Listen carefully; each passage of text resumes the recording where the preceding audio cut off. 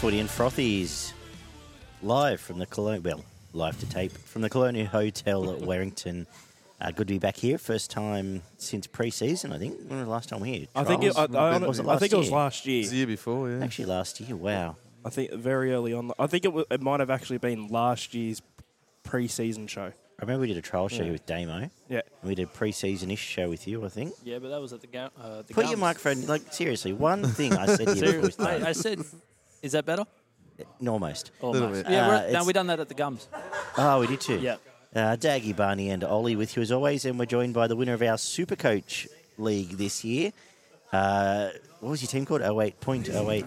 0.085 Inglis. Danon's here. Well done, Danon. Oh, wait. It's not the sound effect.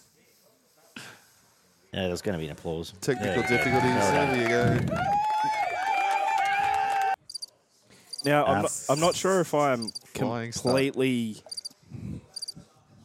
misjudging it, but I'm actually going to ask first, what's the inspiration for that name? I just want to know if my thinking's correct.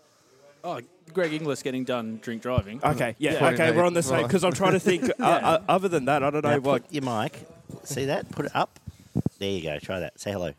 Hi, guys. How we doing? That's better. Near your speak hole. All Yes. good. It's a big speaker. So, I've heard that about you. yeah. Just wait till we ask him about Brad Arthur. It won't matter where it is. Well, yeah, let's just kick off. We'll kick Hear off it from the Danon with the gums. guest.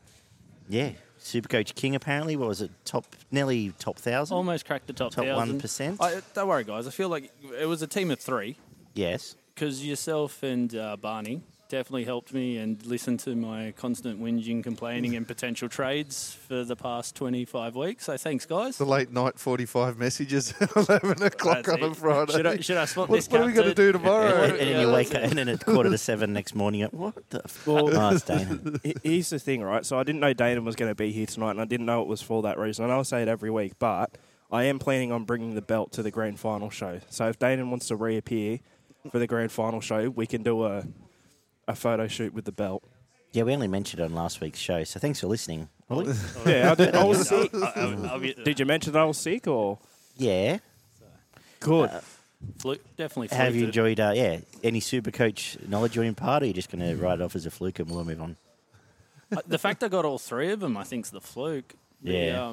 The draft, never done a draft comp before, so thanks for the invite on that. And, yeah, winning that was very... I'm supposed to pay for that, aren't I? So, and then, yeah, it's... you guys saw it. You was a part of the conversation. It was just luck. Bit of luck, just those right trades at the right time and the right captain on the right weeks. Who's been your Supercoach hero this year? The person I probably bagged out the most at the start, Nico. You can't pick. Oh, Nico. I didn't have him anywhere near where he went as good. Yeah. He was my captain, I'd say, for probably, it felt like half the season. And I didn't have him for the first 3 or 4 weeks. So he was definitely the best, I think, that I got this year in terms of players that I just didn't expect to be as good as what they were. And, what about your draft team? Who carried you through that? I've never looked at it. That was Cook. Yeah. Was one of the main. Cook just kept scoring points. He did. Because that's the big thing with draft. It's more about, obviously, getting just lucky with the right player. Because I wanted Reed, and I think it was Gump that grabbed Reed the vote before. You dodged a bullet there. Yeah, so I dodged a massive bullet there, and him and Tedesco. They were the two big ones that I had that pretty much carried me through the whole year. And it was the little ones, like the Kulamatangi, someone that you wouldn't never think about in Classic, but had a breakout year. And very quickly, have you picked a night out yet? Hopefully a Parramatta preliminary final or something like that, but we'll get to that It's 2 later weeks' on, time, I guess. yeah. Something Lovely. something like that. Sounds good. Should we say we'll save some other questions for later on, shall we? Sure. Barney, how's your week? Yeah, good, mate. Yeah, just going through the motions as per usual. Just, keeping the wife and the little one happy, which is, Ollie? keeps me happy at the end of the day. It's a simple equation these days, isn't it? yes, it was quite a good weekend because on Saturday I got to go down to the Grey Gums to celebrate my Gold Coast Titans mediocrity, finishing 13th, which is, I'd say 2 weeks ago, a big achievement. And I wasn't even expecting it. I was going down and watch the next 2 games, and I walk in the door, and who was sitting right there the old Dagster, looking as depressed as ever as the West Tigers wooden spoon was confirmed. Yeah. All right, news. What have we got here? Well, injury-wise, let's just quickly touch on injuries because there's more talking points in the I guess, headlines than normal. Very quickly, Cam Murray's going to be okay, named for this week. Wirra Hargraves' Verrills are being monitored, and Victor Radley's resumed full contact this week. Was he named? I haven't actually looked. We're going to do a preview show on Thursday night to have a bit of a more in-depth look at the semi-final matchup. So I haven't looked at teams, but Radley's back there. The big news, though, is that Manu's 2 to 3 weeks with a calf strain, and that is a big, big blow, David. Absolutely, it is. You've seen what he's added ever since. I think it was Teddy was out about 6 weeks ago, and he went back to fullback, and then started getting really involved in the middle of the field. And he's added so much to the attack for the Roosters recently. So he's definitely going to be a big out come this weekend. Yeah, again, we'll get to that. Suspension-wise, the only one is Croker, 2 to 3 games from his hip drop on Sunday, which I don't ever remember happening. So I was well and truly tapped out by that stage. But the headline out of it is that Graham Annesley has claimed there's been over a 50% reduction in bans and charges this year. Maybe because they just keep fining everyone and letting them off. Maybe also, I don't know. Maybe also because in the off-season they decided, let's strike everyone's record and start fresh. That's probably why as well. So a bit crazy stuff there. And apparently 93% of players take an early guilty plea, which apparently is a good thing. So maybe letting people off lightly encourages them to take bans, and they get to put out stupid figures like this. They can turn around and say, "Oh, see, we were right 93% of the time." Yeah. Any thoughts? any thoughts on any of that? Has he also decided to just give the Tigers 2 points now anyway, because it doesn't matter and they'd still finish last? May as well now, eh? Yeah. It's absolutely bending the statistics to fit your narrative. It's just the way that they've gone about it. You can't tell me the amount of fines that have come through that would have been grade 1 charges last year wouldn't have come somewhere close to what it would have been.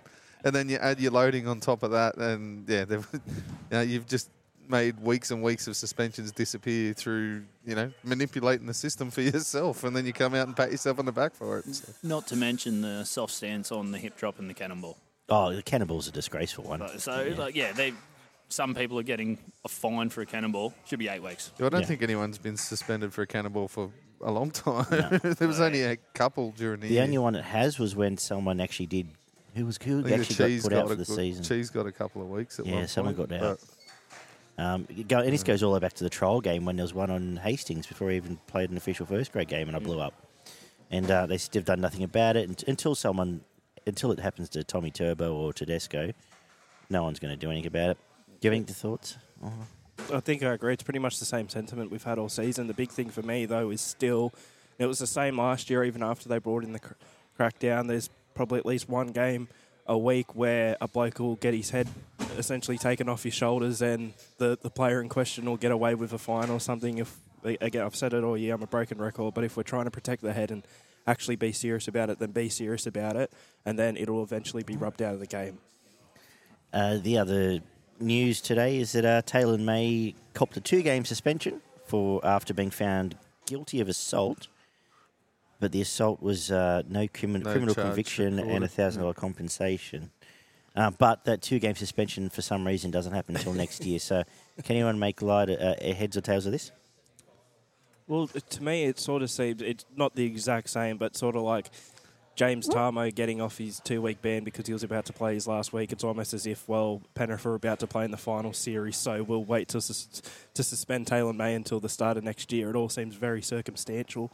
Does seem particularly favouritism to Penrith, but is that Especially just me? There's been arguments years gone past where suspension that would be one regular game shouldn't be a suspension for a finals game. And that's the path that they're going down. So if it's going to be like that for everything, so if there's a head-high tackle this week that's going to normally be a week, but that player gets let off because of this, and so you don't suspend him till next season. And that's what I mean. Is that what's going to happen this weekend? Because the blow up last year wasn't the blow up last year Latrell being put out of the finals Manu. on Manu, yeah, which he deserved and absolutely should have got it. And we've seen it, but we've seen Cameron Smith sit out a grand final. They've softened since then, obviously. Was there one around, what was the Origin thing? Angus Crichton. Angus Crichton, but that was... Or Radley as That well. was one of them. No, Crichton was allowed to use the game. Crichton was allowed to use the game as a suspension, but Cheese wasn't, and then was, I think. The All-Star game. Oh, Yeah, so they picked the...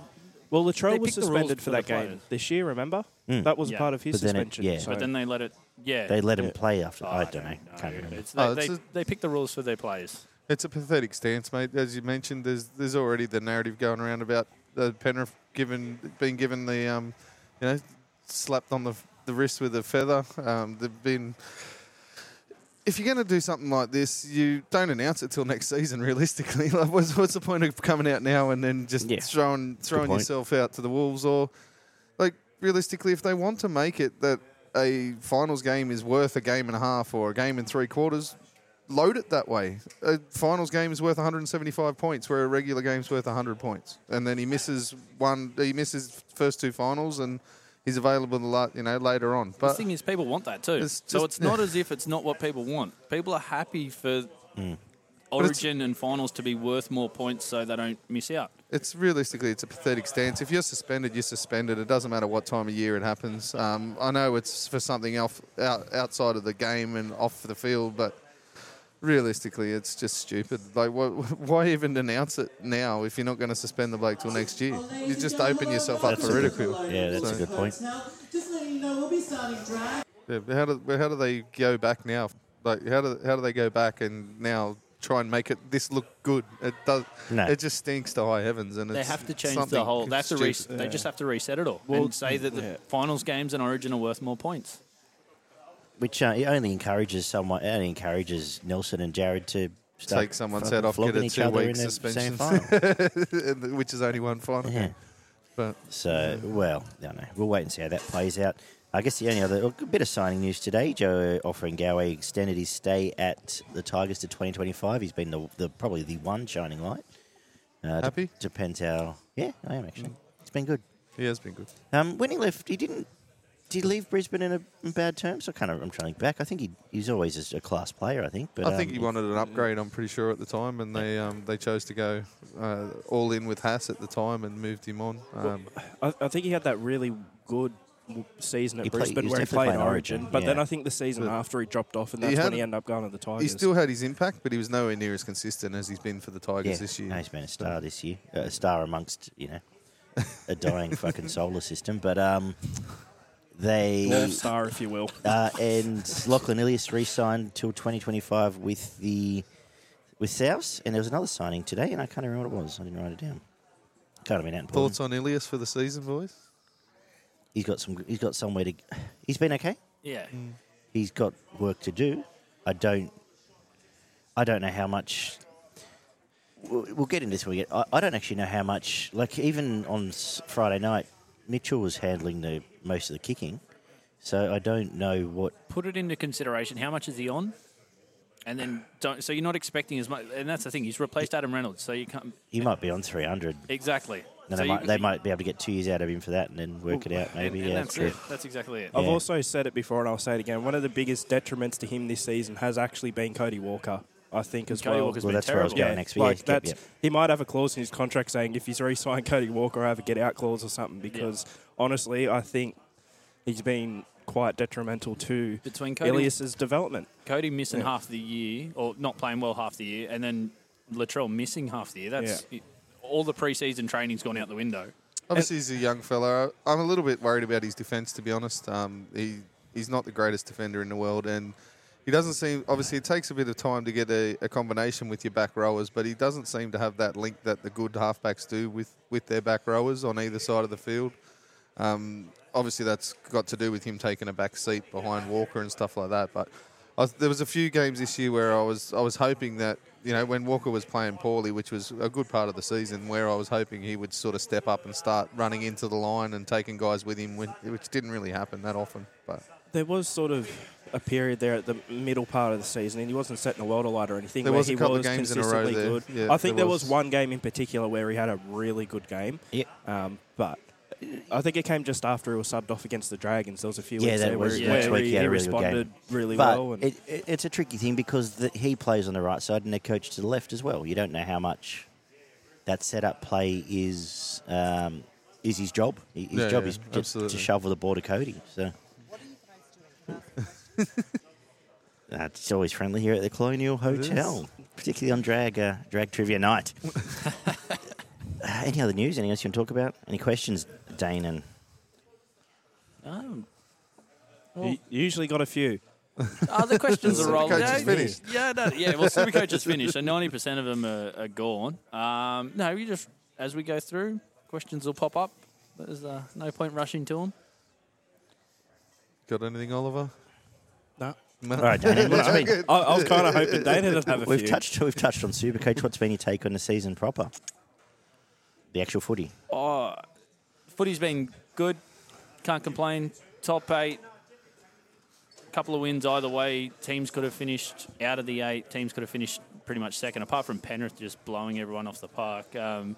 The main complaint this week, and I don't understand it, people having to go at the Sharks for finishing second. Who else are they meant to beat? They only beat the teams in front of them. I don't. At the start of the year, no one was saying Sharks are going to come second. Now they have. It's Sharks had an easy draw. Well, Yeah, I don't. what are I they meant to do? I don't. Yeah, well, see, and I'm probably the harshest critic of the Sharks on this show, but I don't buy into that at all. Even when you play, you still win. If you play like shit and win, you're still winning. Exactly. Trust me, I follow a team that can't even do that. So I think they've been very good at times. I think their best and worst is a gap apart, but their worst only seems to happen for 15 minutes. You'd argue actually on the weekends one of the last few weeks have been some of their weaker games, but they've still not this weekend, the two before. But they've been some of the weaker games. But to say stuff like that, like we said off air, supposed experts were tipping that Newcastle and Titans would make the 8, and it's not the Sharks' fault they didn't. But Barney, you're a much more certified Sharks fan. I had a quick look through. We were talking about this off air. Just you look at Parramatta, right? They finished 4th. They lost games to the Tigers, the Broncos, and the Bulldogs. You switch that around and they're running second and the Sharks are running 4th. Same with the Cowboys. They lost to the Bulldogs early in the year, which is the difference between them running 3rd and 2nd. Yeah. The Sharks lost they lost twice to Canberra, who they can't seem to beat for And the the last Cowboys got 7 or 8 gifted. years. The Cowboys were gifted 2 points too, so you could argue absolutely. actually. And Who was they've that lost against? I don't recall. and they've lost to the Roosters I and just the know it Panthers. You know what I mean? They have beaten the Storm. I know it was during Origin time, and they have beaten Parramatta, and they've beaten everybody else in the top 8. So Well, are Penrith supposedly supposed to have had an easy draw because they're pretty much Because better they're than better everyone than they've beaten? yeah, well, they've had the easiest draw out of anyone. And that's Seriously? there were those comments. They need to though. play Parramatta. It's Yeah. fucking Yeah, I was 20 gonna times. say, yeah. 20 times a But there was year. those comments though around Origin time that they had an easy draw because they got the Tigers during the Origin period, and their Origin period, Penrith had all the easy teams then. But everybody would have Yeah. marked the Cowboys down as an easy game at the start of the year as well. Exactly. And they beat pretty much everyone. So, Well, you look at that, the Panthers-Cowboys game on the weekend, right? It was the Friday, it was Saturday, wasn't it? Saturday, 7:30. Usually you'd think, like, based off the season, that'd be Friday, 8 p.m. or Sunday afternoon game or something like that. But it just goes to show, the mentality, which there is an argument there to follow the AFL, I guess you could say, and just release the draw. 4 weeks at a time. Release all of the games that are going to happen, but actually schedule them on which nights every 4 weeks, which I'd be fine with. But, yeah. That only helps TV. Yeah, that's right. It's only for The TV. draw's still the draw. I don't know. Yeah, so but it that's only the thing. help- It's yeah. not like you're creating games for the week. Yeah, The there games were- are set I in think place. there's- It's just which nights they actually are played on. Yeah, there was a period where the 6 o'clock game was the game of the round. And that probably coincides with Fox League having record ratings. Completely enough to do with the fact that Fox League coverage is so much better and their commentators are actually tolerable. But Well, Nine still Yeah. does get and understandable, they still get they get the first choice. the first choice now, yeah. So, it will go through it all again next year. We sat down, I'm pretty sure off the top of my head, when we sat down at the start of the year, we said Souths and I think we said Canberra had the easiest draw. We did Or mention the Sharks Canberra did have an Sharks. easier draw. But, yeah, it was... Potentially Newcastle. I think there was a few people saying the Titans had an okay draw as well. Anyway, no, I don't buy they into that. probably did, but And the resurgence of Parramatta in the last 6 weeks, obviously BA's fired them up with his Hey, incredible... don't mention Voldemort, coaching. all right? Honestly, I don't. The issue is they can beat Penrith, they can beat Melbourne, but can't beat the Bulldogs and the Tigers. Well, the thing is, there was actually an article today about, I read today in the Herald, I believe, about Parramatta saying they actually have learnt from the last 3 years where they've been minor premiers or close enough and then out in straight sets or close enough Yeah. about keeping gas in the tank. Timing their run, And, yeah. and so they've learnt from that, and they're saying that, if you all remember, Gutho was off, we always said every year, round 15 onwards, Gutho had no tank of gas left. He'd be the super coach by till round 10 and then get rid of him as quick as you can. And there's others in that same boat. So, maybe they have learned something. Maybe they did, nurse them through back end of Origin into here, and now they've got something to offer. It's an interesting one. I'm just happy we're avoiding South pretty much the whole finals. If we had to play South this week, I'd say we're gone because we can't beat South. You can't beat Penrith in the finals either. Do you forget last year? Well, They do seem to be Ashley going... Klein's not the ref on Friday night, so we've got a chance. Watch out. I don't- Parramatta do seem to be going a lot better in this last 3 to 4 week period than what they were this time last year. They're saying that injury to Moses helped. That 3 weeks for him to refresh when he busted his finger, just to take a step back. And the big thing is this year compared to last year, Dylan Brown's just been amazing. Yeah. And Sean Lane, Absolutely, who yes. we've all bagged. Yeah. You guys bagged plenty of times on the... Over the years, yeah. over the Well, years. not this year. Not this year. We've been pretty fair to him this Yeah. year. Yeah, but he was an absolute spud, but he's been amazing. You guys have chatted potential 30-man squad for Australia. Like, that's just... Probably. I think he's pretty well a certainty now. Yeah, and hard not to. they're just the little things. They're just players just having best year ever, pretty much, and it's all just coming together at the right time. If they win the comp, I'll never have to eat again because I'll have all the humble pie in the world to be eating. But Good. yeah, Jeez, I wish my humble pie resulted in my team winning the comp. I'll take that every year. Yeah, I don't know what I'll have to complain about because Brad Arthur will probably... I don't even know what a grand they'll give final him, is. Yeah, they'll give him the keys to the city and, that'll be that. Sign him up for 10 years. Oh, we may as well kick off with it. 22-14. The Eels beat the Storm Thursday night in a game that actually felt more dominant than a 3 tries apiece sort of game, I would have thought. It was. It was. It was. So what did the stats say, Brian? Obviously, 3 tries apiece, 3 out of 3 conversions for Parramatta, 1 out of 3 for the Melbourne Storm, 2 out of 2 penalty attempts for Parramatta. 84% completion, played 74%, which was 32 out of 38 sets, playing 31 out of 41. 3 line breaks for Parramatta, 5 for Melbourne Storm, 15 offloads to 7, 2 forced dropouts to 3, 0 40-20s, 295 tackles played, 372, 27 tackle busts for Parramatta, 38 for Melbourne, 2 ruck infringements to 1, 0 inside the 10s for Parramatta, 1 for Melbourne, 6 penalties conceded to 8, 9 errors to 11. Mahoney made 35 tackles, Grant made 56. Junior Paulo with 216 running metres, Munster with 202. Moses missed 7 tackles, made 19. Papali'i missed 8, but he did make 33. And Noffa was the worst for Melbourne, who missed 3 tackles and made 5. Grant with 93 Supercoach points, Munster with 91, and then one other Melbourne player before you got to Dylan Brown on 73 Supercoach points. Do you want to have first crack at this, Oliver? You get your notes this week? Well, I couldn't be fucked to do notes, but I thought... 2 weeks, Oliver. 2 weeks. Yeah, and then he had 2 weeks off, sick. Yeah. 2 weeks I just you couldn't be bothered. did notes. But, yeah, no, because I feel like, right, soft reset when we get to next season, I promise. But it took me a bit by surprise because I thought we were going to start with the Parramatta fan on the panel, but I'll go.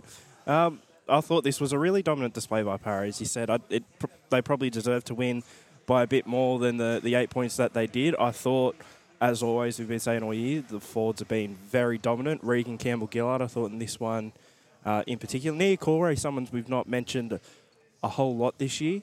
I was really impressed from what I saw from him as well. But the only thing, again, I guess the negative thing I could say about Parra, and it's sort of the same as in that Warriors game and what they've done a couple of times this year. And of course they managed to hold on. It's just letting in a few tries late on in a game, which that's all you can really say. As I said, they probably should have won by more. They looked more likely, but that's the only thing they sort of got to clean up. And if they were versing Penrith maybe a couple of weeks in after having all their players back, that's probably something they just can't allow to happen, I think.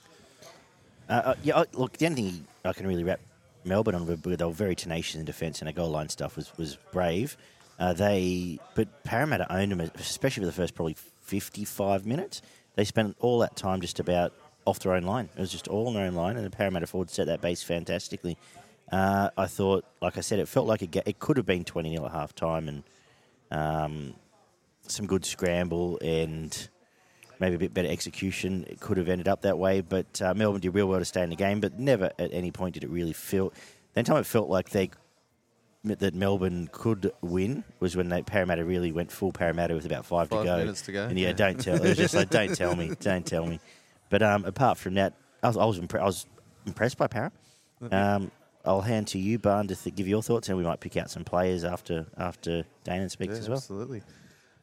Parramatta came out flying, as you boys mentioned. They're really up tempo and physical, and dominating the collision early in this match.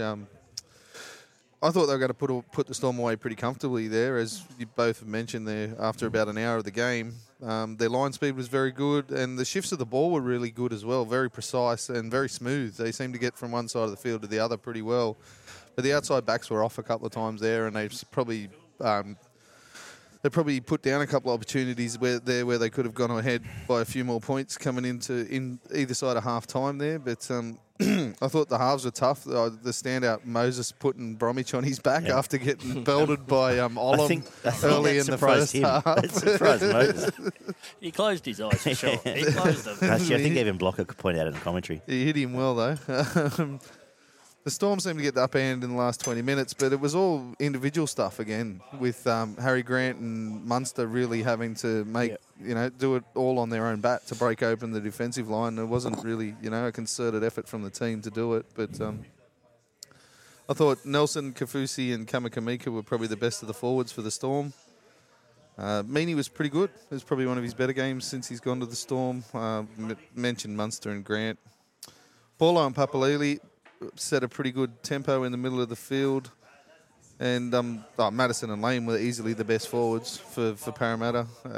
You had Gutho, that cut-out pass from Gutho to Sivo. That was another piece of, brilliant ball playing. And I thought Sivo was strong at for the majority of the game as well. But the only one you didn't mention there, I thought Olam tried very hard in a team that was scrambling a lot. He did a couple of nice shots, but I thought the Melbourne pack were underwhelming. Like when you mentioned those three, they were best of an average bunch. Jesse's not with us. I know he got knocked out. Did he get knocked out twice? Kenny did get hammered, and that's... I don't know. They're an 8. Like they might be better off. They might have, if they've got fresh blood there next year, they might be better off without him. But as they are. But what were your takeaways from Parra, and where's it set you up for this week? I was at the game, and it had that semi-final feel to it, and that's sort of how they played. Might sound a bit silly, but they never played like they wanted to put Melbourne away. It was almost like just play smart, play finals footy. Don't give the ball back. If you finish your set, have it down there. I wonder if it's been a template since that Penrith game. Yeah, just instead of giving them instead of going for the try and that chance for the seven tackle set, get tackled with the ball 2 meters out in the corner. At the game, it never felt like Melbourne were in it until Reid went off with 10 to go, and they scored 2 tries going up the guts. Not a hate on Jake, but I believe Jake was Jake for Reid at hooker, and just the defence in the middle just went. But the game was over when it happened. But yeah, being at the game, it never at any point felt like Melbourne were going to win until like that typical last 10 minutes of Parra just doing Parra things and going, all right, we've got this game won. We'll pack it up for next week. But yeah, it was just, and I don't know if you guys noticed it on the TV, but that's what it felt like at the game, just not throwing that extra pass, getting tackled with it, leaving it just, and you mentioned it earlier, having Melbourne just on their line all game. Yeah. Just don't do anything stupid in your own half, and when you get up there, just make sure it stays up their end. And optimistic for this week? Yeah. I'll be honest, I walked away from Thursday night thinking I'll tip them next week. But I'll find out on Thursday once I've slept on it for another day. Well, that's it. The big thing with Penrith, you've just rested your whole team. Yeah. Does that stop the momentum, or does it help the momentum? Very much a wild card. Yeah, and then Cleary hasn't played for 6 weeks. If he's going to be rusty. Yeah. And the comp's that close, one bad rusty pass could be the difference between Para winning or Penrith winning. Yeah. I think if you're a Para fan, you deserve to be optimistic, especially because, like, your window's shutting now, isn't it, really? Losing Reid, losing Puppy. It's going to make things a lot harder. Absolutely. And the recruitment for next year, I just don't think, and not to their own fault, because it's just not been quality players, I don't think, on the market, but they've not really been able to replace them like for like. I know we've got some all right juniors coming through for second row, but there's not 17 good hookers in the game. Well, it's also does Tapau end up there still next year? I know there were talks before the deadline, but is that something they possibly revisit? I don't think we need Tapau. Yeah, Regan Campbell, Gillard, and Paulo ran ran for over 400 metres combined. That's one of my things with the Brad Arthur hate. We play with like 15, 16 people every week. Kafusi is going, so 30-minute spot on the bench is probably not something Tapau could probably fill. But that's it. And I assume they're going to try to get rid of Brown. They're trying to get rid of Brown as well, so there's definitely a spot there. But where's he been? Tigers. He's busted his male. wrists. He's broken? Yeah, something's broken. But Reid's the big one. Reid's the one that... just that service, and that's something we didn't have last year. Papali'i's been outstanding. Papali'i's been amazing. I mean, I honestly just remember they got Josh Hodgson coming in. Hurrah! If you get A-grade Josh Hodgson, But that's the thing. If he can stay, he's now 3 years out of the game. If he can stay on the field, played a good game of footy for fucking 2.5 seasons. He hasn't played a game of footy for 2.5 seasons. And he was a controlling hooker at the Raiders. With Moses playing career best form and Dylan Brown coming into... Reid is the least controlling good hooker in the game. It's a funny thing to say. And the thing is, too, Hodgson relies, I think, a lot on his kicking game out of hooker as well. Sam Verrills. Yes. Sam Verrills. I should have gone for Sam. Yeah. Should have, 100% we should have. You just want all you want is the hooker to be able to make 60 tackles and just pass the ball. Yeah. Sam Verrills. To Kieran Foran next year. Anyway. I'm thinking 3 points Gutho, 2 points Lane, 1 point Madison, but what do you think? Oh. That Gutho pass happened right in front of me. So it was hard. I'm sold. Like the standout performances were both the Storm. It was Munster and Munster and Grant that were the standouts in the game. And Parramatta's whole team just played that well together that they took points off each other, you know what I mean? I actually had Grant for the 3, I had Gutherson for the 2, and then either Munster or Dylan Brown for the 1. But that's the way I had it. But if there was ever a week, we could just. I'm happy to. Let's split halfway. Go Gutho 3, Harry 2, Munster 1. I do agree. We didn't actually touch base enough on how good Munster was. They don't score a point without. Considering he's the only point of attack, and all they had to do was dial in on him the whole game. Obviously, Grant's there as well, but as soon as he passes it, he's not getting it back. You know what I mean? So as soon as it goes past Grant, it has to be Munster, and he was fantastic. Biggest thing I noticed in Melbourne's attack, Cheese has been just destroying teams. And Grant's going that quick scoot. Yeah. I just didn't feel like it was happening. They were dominating Cheese. They were. And that stopped Melbourne. They actually they actually made a point of doing that, knowing that'll stop that. It's like if we stop him, they don't go forward. Yeah. And but even then, Grant made 50-odd tackles. His service was fantastic. I'm pretty sure he scored a try, set up some really good outside play as well. It gives you an idea of how good a player is when you're at the game and you can see he's going to go for that, and you shouldn't be able to, but he still was able to. Yeah, you can see it coming, and it was just watching him live is definitely worth the price of admission. Gutho, Grant, and Munster, Brown. Yeah, go Munster. Actually, go Munster. I think that's a very good call. Bulldogs 21 defeated Manly 20, the first of 2 1-point clashes over an epic weekend of. Yeah, this one was the sneaky one though. Yeah, Barney stats. So they were both pretty bad. I don't know what you're talking about. 4 tries apiece, 2 out of 4 conversions for both teams, and 1 out of 1 field goal attempt for the Bulldogs. 80% completion, played 67% completion, which was 34 out of 42 sets, playing 29 out of 34 sets. 2 line breaks to 6, 20 tackle busts to 30, 12 offloads to 4. A forced dropout for the Dogs, 3 for Manly, 0 40-20s, 292 tackles played, 288. 1 ruck infringement against the Dogs, 3 against Manly. 1 inside the 10 against Manly. 7 penalties conceded to 6, 9 errors to 14. Josh Jackson made 38 tackles, Lachlan Croker made 45. Shoop with 188 running metres, and KO Weeks with 220 running metres. Burton missed 4 tackles, made 13. Walker missed 4 and made 26. DCE with 108 Supercoach points, Tapau with 89, Burns with 87. Just 2 meteurages you didn't mention because they weren't top ones. Max King, 170, big effort. And Tavita Pangai, 165 in 45 minutes. Big effort, Bit of Barn. a point to prove, yeah. What a bludger this game was, eh? If only they could get Tavita's motor up to play 60 minutes a week. Anyway. Yeah, it was a bit. His paycheck says he should. Doesn't it? Yeah. Manly were in control. Like they should have run away with this game, but they were dominating after 20 minutes in pretty much every aspect of the game.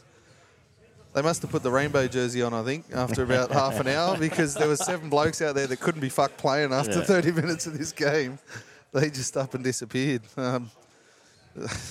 You got to give it to the Dogs though. They kept going. They could have just rolled over and played dead. You know, as a lot of Dogs do. But they got up and they kept fighting. They were and they were good at the back end of the game when Manly just could not be bothered whatsoever. They were a better team for probably close to an hour, I thought, Manly, but the Dogs. It took a bit. Sorry, the Dogs were probably the better team for about an hour, but they just lacked that bit of execution. Took a little bit of luck and plenty of effort, but they got the job done in the end. I thought KO Weeks looked pretty good, as you know, for a debut. He wasn't very good, yeah. Scintillating, but it's definitely a very good debut. Tui Pilotu was decent on the wing. Sipley and Tapau and Homoli, they were the best players for Manly. They were good in the middle of the field, and they were really the only reason that they got off to such a good start. They were dominating through the middle of the field, but they went to sleep, and that was the end of it. Josh Addo-Carr's last couple of games, he's gone missing. I think he's been looking forward to the end of the season, to be honest. Probably trying to stay fit for the World Cup. Dancing on some tables there. At I just realised he's going to take Let's Trot to England, isn't he, with him? Yeah. But yeah, he did very little in this game. Shoop was tough again. He's got a bit of mongrel in him, that bloke. He loves the confrontation and getting in blokes' faces.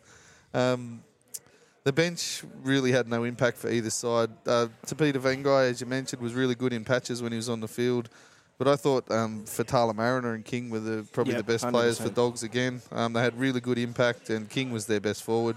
Braden Burns was excellent. He was back to the form that he was showing for Souths there about halfway through last year, I think it was, when he was carving up people before he copped a pretty bad injury there and was out for a while. But, I thought he was excellent, and he just constantly threatened the Manly line at the back end of this game. So I thought as well was probably one of the best performances, at least from DCA, over the past few weeks. Oh, absolutely. I'd say it was nearly sort of second half of the season DCE form from last year kind of thing in that game as well. But it's almost as if Manly got to the point in the game, it's like, all right, we've put all these points on them. It's now pretty much impossible for us to finish below 11th. We've pretty much secured that. We can't finish any higher. Might as well just fucking... like, they got themselves to the point where it's like, all right, we've secured 11th. We're just not going to do anything for the rest of the game. That or Trent Barrett went to the game for the first 30 minutes and was kicked out afterwards, so his bad juju went with him, and the Bulldogs actually started to look good. But I have to agree, especially with Max King, I think as well. For me, at least, he was the standout of the whole game. It's very impressive what Tavita Pangai was able to do as well, obviously off the back of playing reserve grade and everything, but that's sort of something we should be. And something we were expecting from him every week last year. So I sort of more lean towards Max King there for like overall player of the game, I think. But other than that, I think, Cherry Evans was probably back to decent form for the first time in a few weeks. Not been horrible for the whole year by any means, but for a few weeks there, he's been a bit off. And I think, weeks on debut, you've got to give him the props. He's certainly not made his chances of playing first grade next year any worse. Anything to add from this game, Dana? Is Turbo missing 7 spots on the ladder? No. There's bigger issues at Manly. Bigger issues. So is Des Hasler going to be there round 1? I wouldn't put money on it either. Well, from what I've read today. It's, from what I've heard at least, the playing group still want him to be the coach. It's more, the majority of the playing group. Yeah, I think it's an owner. Sorry, I've... Power broker. It's sort of, it's... So it's weird, and apparently...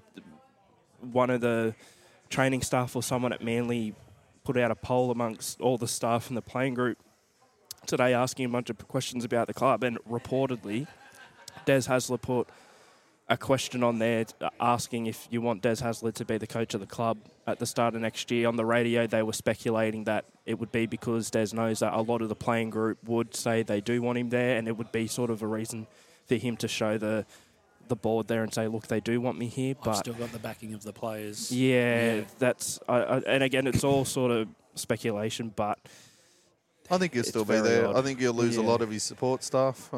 There's obviously the lot that you hear about it is he has pretty much dominant control over what happens there on the football field and in the training and strength and conditioning and all that kind of stuff. So I think they'll probably take a bit of that power away from him, and he'll get 6 or 8 weeks or so at the start of next year to put up Which is or what he had shut this up. year. The thing is, So- he had that. Remember, he had that this year. He was going to be sacked. He was going to be sacked in round 4, Well, he was and I think they told beat that the he had. Tigers. It feels like he's Last going to be year, sacked yeah. every year. At Yeah. the start If he of makes the year. No, it was top last 8, year. he It's would have both last been year. re-signed. But Yeah, I can. There's going to be a Manly fire sale November 1. I can see it. I reckon all of those 7, if not 6, no, all of those 7s will go just about. It wouldn't surprise me. Well, and I reckon that's where Schuster's meant to be staying. Good luck with him. Well, who's going to take him? Well, I don't know, but that's why they're getting rid of Foreign. They yeah, that was the plan.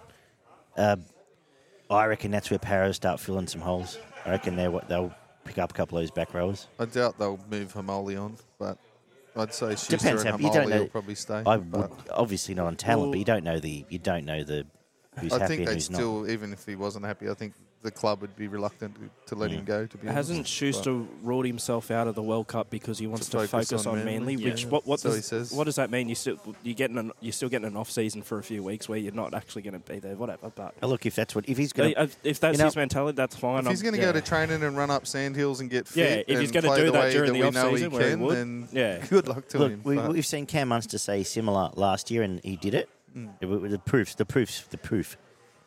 is in the pudding next year. the proof's inside. Well, give some points here. Okay. I actually gave 3 to Braden Burns. I thought he was electric and probably a big part of the reason they actually got points. Then I had DCE for 2 and Max King for 1. I'd go King 3, to be honest. Can we meet in the middle? Maybe go 2. I'm happy with the other 2 in Move either DCE to order. 1. Yeah, Yeah. I'm happy with that. Give Max 3. Fuck it. Yeah, Max All right. 3, He's worked Burns 2, He's DCE done 1. pretty well this year. For the second week in a row, the Roosters produced a most enjoyable game of rugby league, 26-16, defeating the Rabbitohs. For whatever reason, I don't know if I'm half invested because I tipped them to win the comp. But I just find their games The last just, 2 weeks, they've looked like probably the best team in the comp. I just find their games so entertaining. I love watching them. I'd say and 6 weeks. This was no exception, but what does the stats say? And then I can blow four- smoke up their arse. 4 tries to 3, 4 out of 4 conversions for the Roosters, 2 out of 3 for Souths, and 1 out of 1 penalty attempt for the Roosters. 87% completion, played 79%, which was 35 out of 40 sets, playing 31 out of 39. 5 line breaks from both teams, 26 tackle busts to 32, 10 offloads to 11, 3 forced dropouts for the Roosters, 0 for Souths, 0 40-20s, 358 tackles played, 354. 0 ruck infringements, 1 inside the 10 against both teams, 8 penalties conceded to the Roosters, 10 conceded by Souths. 6 errors from both teams and a sin bin from both teams. Nat Butcher made 42 tackles, Totola made 43, Tedesco with 275 running metres, and Jackson Paulo with 150 for Souths. Lodge missed 7 tackles, made 25. Ilias missed 4, made 17. Angus Crichton with 115 Supercoach points, Egan Butcher with 100, and I can't even read my own handwriting. Milne with 98.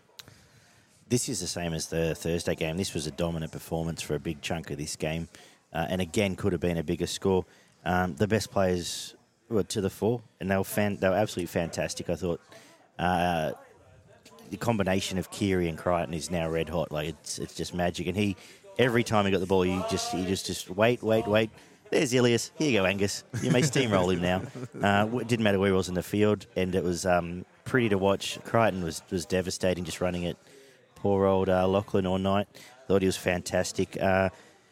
Tedesco, we're all going to piss in his pocket and wax circle, but he was amazing again. And kudos to the coverage, because that tracking shot from the sky of Teddy running Going up the through the middle field, of the field. for whether it was Foxcam, I think it must have been Foxcam, tracking him through the field was awesome. They're scary good. Will Walker chimed in at the right time when he needed to. He was very good. Lovely little rubber for a and try. you've got to love him or hate him. You've got to say Matt Lodge has added to this team Absolutely. something special. He was outstanding again, and when Jared went off the field, he stepped up and carried him through, as did Takiaho, who hasn't missed a beat in his 2 games back. But those big sort of 5 or 6 are just monsters. Joey Manu is a big concern, not having that X factor in the finals, but yeah, you can win a comp without him. Yeah, I would be much more confident if he was there. Yeah. Hopefully Verrills is there, and hopefully Jared's there. If they're all there still, they're a chance. And look, realistically, they'd probably get, if Radley's not back this week, he's back next week, assuming it all goes to plan. Super impressed. Love watching it. Barn, what do you take away from it? I just want to quickly mention, actually, on the south side, Kolomatangi and Totola were good as well, but I thought, by and large, they didn't offer a lot. And actually want to wrap Latrell's defence for times of this, because you don't see it often from him, but there's times where he's desperate. He saved a try and then made another try-saving tackle in the same sort of play at one occasion there, and then the pumpkin went on at the back end. But and in attack, he was obviously scary. He was, scary, everything he's hyped up to be was in this game, but pretty dominant performance. But super interesting game again coming up this week. But sorry. Yeah, you've mentioned a lot of what I had to say, to be honest. Robbo's obviously going to be sweating bullets with Manu, and that late fade, I think that's 2 weeks in a row where the Roosters, the last 10 or 15 minutes, have definitely come off the boil, and they've had 2 massive physical encounters week after week. So it's probably not the best preparation going into a final, but we'll see how they finish off the game this week against Souths. The Murray HIA is a real interesting one for me. I always was of the opinion that 2 Category 1s in a season is a minimum week off, but he's been named and apparently he's playing this week, so that's interesting. Well, it's ended seasons for some blokes. Yeah. The late scramble was, again, the Roosters, that defence at the back end of the game, just the way that they scramble and cover their edges was just enough to sort of, stop Souths having any real hope at the back end of the game. They really struggle to threaten the Roosters' line at pretty much any time of the game, except for obviously late where Milne crashed over for a couple of tries, and he was quite good with his ball running. But there was, he's obviously flattered with a couple of easy sort of barge overs there at the end. But Souths always had a bit more clarity when Latrell went off. It was almost they like, did. They seemed to play much better when Latrell wasn't there, to be honest. It just went sort of, rather than holding up the ball in the middle of the field and looking for outside men, the ball just went across the line, and they hit their edges, and they did what they either cut back inside or they went over for points. So the outside backs for Roosters didn't have a huge impact, but they didn't need to, because the Roosters forwards just kicked the front door down. Souths have been competitive for most games this year in the forwards, but they were absolutely dominated in this one, especially early. What do you say? Selly and Nichols and Mamazoulis were okay. They sort of did their job, but they weren't outstanding. They were definitely outplayed. You mentioned Keon. I thought Arrow was quite decent as well. And Burgess and Totola were probably the best of their forwards, I thought. They missed Murray and Cook quite obviously in the middle of the field, which is a big in this week. It makes this week so interesting because you're putting 100 tackles back in the defence is going to be a lot stronger in the middle of Yeah. the field than what it was in this game. But I thought Walker and Tass were pretty decent. They combined okay again a couple of times there. Tass has been a really good find for Souths, and I look forward to see how he goes. Paulo, was good to see him come back after his shocker a few weeks ago and actually played a decent game. I thought Egan Butcher was outstanding. I think the bloke only played about 40 minutes, and he was just busting tackles and smashing blokes in defence. I think he made somewhere near 50 tackles in about 40 minutes. He was all over the place. He was fantastic. They seem to take it in turn, those two. One just outstanding one week, and then the other's outstanding the next week. But they're never bad, the pair of The them. Butchers made 42 tackles each. Their parents must be so proud. Why wouldn't you be? You mentioned Takiao and Angus. They were fucking dangerous as. But yeah, every time Crichton or Tedesco got the ball, you just had the feeling that something was going to happen, and it did a lot of the time. So. Danon. You've already mentioned it slightly, but yeah, the game was over second tackle when Murray went off. Yeah. Realistically, every South fan that I said was just like, all right, damage control and bring him on again next week. It was, and that's sort of what it felt like. That bit of mindset is just no more injuries. We know what's happening now, and pretty much all they were playing for was where we're going to play next year, a core or where Souths want to play anyway. That's a whole other kettle of fish of why Souths are stupid. But anyway, Fair enough. So yeah, sort of. You guys have pretty much covered it. I'd maybe add to it. I wouldn't say he's a 3-2-1 or anything, but I think Connor Watson had one of his better games back in a Last 3 or 4 Roosters games, he's been jersey pretty good off the as bench, well. actually. Yeah, I just think as well. You bring up Souths and you do bring up Totola and Kalal Matangi. Two are probably the top blokes for underrated players this year. Like in terms of consistency, and deservedly so, a lot of the plaudits do go to Latrell and Cam Murray, but especially with those blokes being out for periods of the season, I think that those two kind Last of in month, particular Totola's have been been the top 3 props in the game. And I know Kalal Matangi. I think you talk about your 30-man squads for Australia and how sort of thin it is, and that I don't think Kalal Matangi's put his hand up for anywhere else as of yet. So hey, he could maybe again we're just throwing out names, but he could be someone they consider. He's certainly put in the work. He played for someone in the rep round, didn't he? He played for Tonga or Samoa. He can still get picked for Australia. Actually, no, he can't. They change the rules every 12 months because they're fucking idiots. But anyway, I think he's Tongan. Yeah, Which means you could still play for Australia. not this year because they've changed the rule at the end of last year, where in a World Cup year, if you represent another country, you're not allowed to. Yeah, right. Specifically in a World Cup year, which is stupid. I may be wrong, but I feel like he. No, But he was in the New South Wales squad. he was in the New South Wales squad was as in the well. New But I South think Wales maybe squad. because he has played for him.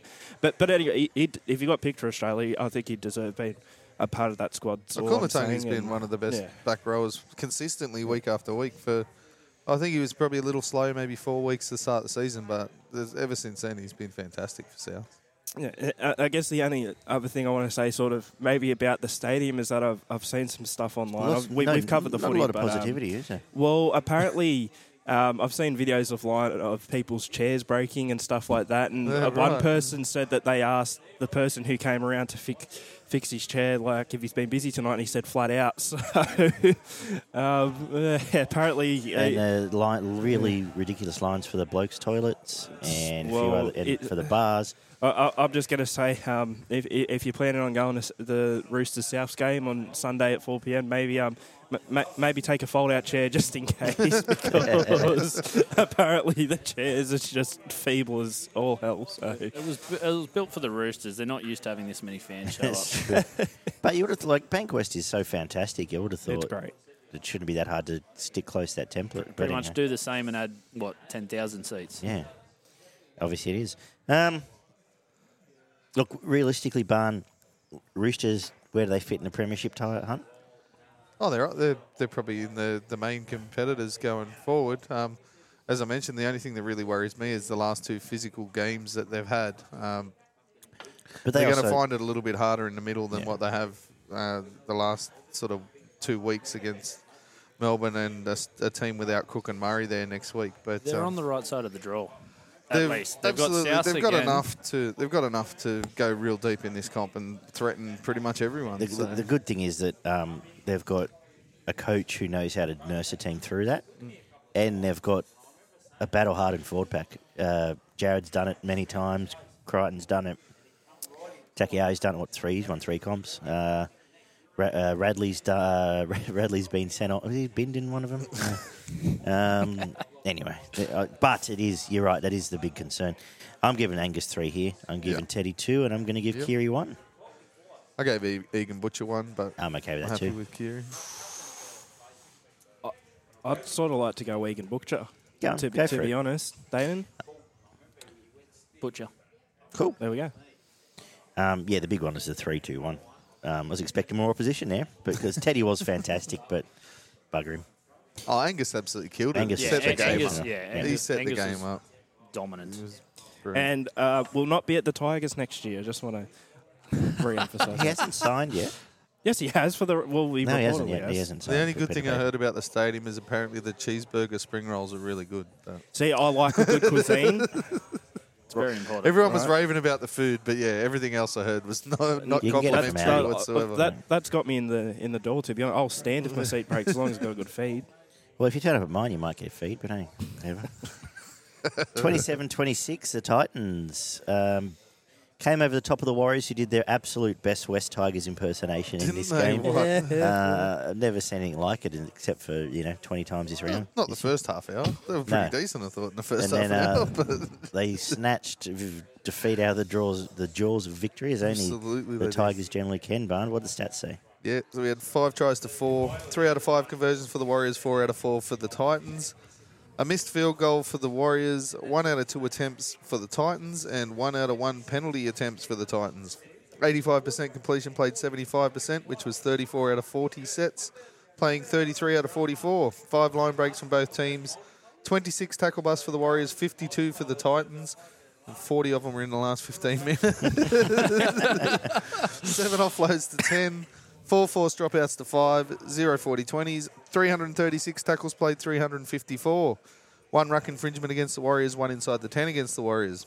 5 penalties conceded from both sides, 9 errors to 11. Curran made 39 tackles, Tino made 41. Dallin made 185 running metres, and Jaden Campbell made 220. Dejan Assi missed 8 tackles, made 23. Tanner Boyd missed 5 and made 20. Firma with 107 Supercoach points, Campbell with 92, 2 other Titans before you got down to Josh Curran on 70 points. Oh, spoilers, Oliver. You shouldn't put your notes so close to me. They, obviously you can start, but just start with how bad and woeful the Titans' edges were for the first 40 minutes. Well, I was going to start with my actual thoughts, which this game was a piece of shit, and they should strike all replays of it from the record. It should never be viewed again because it was actually disastrous. And I think that goes to show, the Titans' edges have been horrible for at least 5 years now, to be honest. It's easily been the Titans' weakest point on the field for that period as well, no joke. And the Warriors were just sort of the Warriors. I feel like their usual suspects sort of stood up, and their forwards were probably their best. You bring up your Tohus, for example, sort of, I'd argue was probably close to their best player overall throughout the game. And again, for the Titans, it was the usual suspects as well. You got your Tinos, etc. And I think Jaden Campbell has been very consistent since he's been back, and might give Holbrook a bit of a headache next year with Foran coming in as to where AJ Brimson plays, because I don't think you can leave him out either. As I said, most games, I wouldn't say this one in particular, but most games this year that the Titans have actually won, he's been the best player. So I still think you've got to have AJ in there and Campbell. But all year I've been saying about how I hate the Warriors because their fans are delusional and think they get robbed every week and everything. So in the last round, and I thought the Titans were going to get flogged. I just thought it was going to be one of those ones because we're back in New Zealand. It's the last game of the season, and especially when it started like one of those ones. Well, especially when the CEO of Vodafone decided to buy out the whole stadium and give the tickets away for free. I thought, done. The Titans are absolutely getting flogged here. I tipped the Warriors, but boy, that felt good. That felt good. Last game, apparently they can't be beaten at Mount Smart. If only it's against the Storm, apparently, and they'll win half their games at Mount Smart next year because it's such a great home advantage. And they lost to the fucking Titans. Oh my god, that was Did it feel brilliant. that little bit I extra loved because it meant I don't like you couldn't get the spoon as well? Well, is that just the cherry on top? Realistically, they weren't going to get the spoon anyway because they literally would have had to lose by about 100. But I just particularly, and it's purely because of how delusional the fans always seem to be. I won't say all the fans, I'll say half of them. I've seen a lot of debate between Warriors fans, and I've seen a few of them actually make memes out of the ones who are delusional and that. But there is a portion of Warriors fans who genuinely think they've been robbed top 4 for like the past 10 years, and it's ridiculous. So I'm especially happy that the Titans, of all teams, I wish the Tigers flogged them twice as well, because they are horrible. They are going to be at best 16th next year, at worst 17th, and I'm glad the Titans could end. I'm not going to call it on a high because it was a horrible game, and I'm celebrating mediocrity here, but I'm very happy with this result. Extremely happy. Got to celebrate something, I suppose. Tanner Boyd should have a statue of himself built, not out the front of Seabus Super Stadium, out the front of Mount Smart Stadium. Jesus fucking Christ. That was legendary. Now, Barney, to give some actual No, I'm going to come analysis. down the same track as you. Oh, It was a fucking absolute shit fight of a game. It was painful. It was painful. Now, there's a handful of very good performances from each side, mixed with a whole heap of average and poor performances, which gave us a whole heap of ups and downs and a golden point shootout at the end of the day. The Warriors have done enough to win this game comfortably. If they just pulled their head in and stopped doing stupid shit and just played percentages and kicked to the other end of the field, they would have got away with this game quite easily. They just gifted the Titans way too many chances, especially in that last 20 minutes. They gave away penalty after penalty, drop ball after drop ball. Pretty sure they kicked it dead about 3 times in the space of about 5 minutes and just gave 7 tackle sets. And it was, mate... The only reason that kept me interest was obviously the game was close on the scoreboard towards the back end, and that kept your interest for the majority of the game. Walsh had a couple of really nice touches, but he also had a couple of couple of errors there. But there was a couple of nice touches which finished off some plays. Dallin's been pretty good recently, I think. The second try, was it? Where the beautiful ball that he threw straight in the chest? Arthurs, I think it was. That's good. Yeah, fantastic. And he was strong as well, I thought. He's probably found himself a spot there for the Warriors next season. Harris and Aitken were good. I thought Fanua Blake, Curran, and probably Bunter Ufoa's best game for a long time as well. I thought they were probably the best players for the Warriors. Mazu was okay. Again, a couple of errors there sort of cruelled it from being a really good performance out of Mazu, but he should be cemented on the wing next year. I'll be surprised if he's not. Jolliffe was good again. The last couple of weeks he's been quite good off the bench for the Titans. Tino and Mo were really good. I don't know where Mo's form's been for the majority of the year, but these last couple of weeks have been really good. Isn't it amazing starting your 2 best forwards? Not that it helped them for 40 minutes, but... Boyd was decent. Tanner Boyd was decent again. Really good field goal, actually. He hit that really well in the clutch moment of the game. AJ was fantastic. I thought Canberra and Fermor were the best players on the field. They, again, looked dangerous pretty much every time they touched the ball. Fermor's turned himself into a bit part player into being a strike second rower. And you can't fault his effort either. He just tries so hard. Doesn't he, what? And...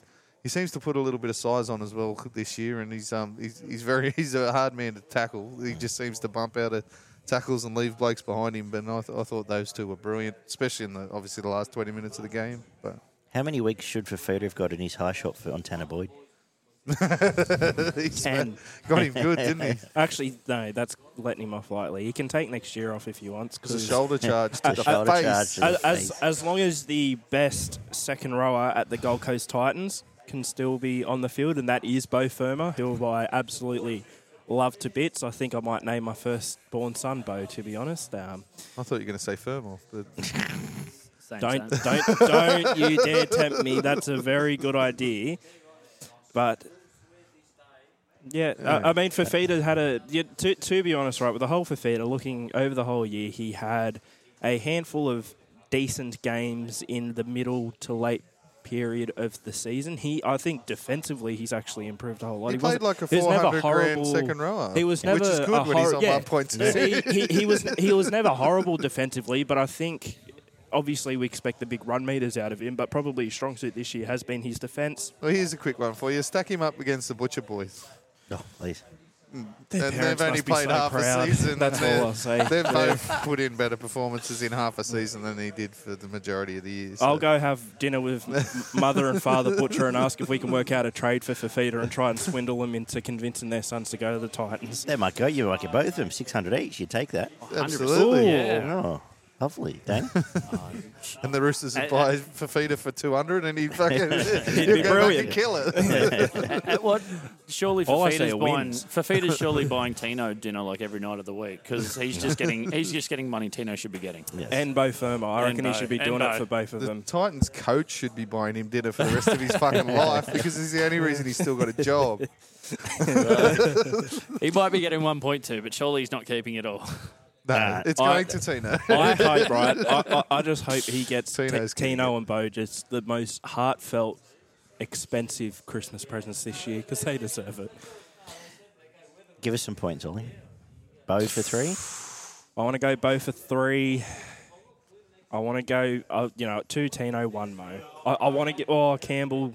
I had 2 for Campbell, and I had 1 for either Tino, AJ, or Curran. I thought Curran was fantastic Curran was really for the good. Warriors. Curran was good. Curran's He's too really good. the only He's too reason good for the that Warriors. they were where they were at the start of this game. I I could almost predict he'll end up consider at the Villiers for Roosters one, soon. but he was probably flattered by some terrible defence.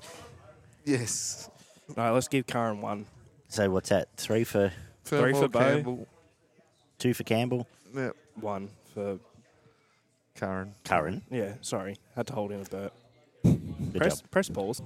Just to put the nail in the coffin, 22-12, the Dragons ended the Broncos season.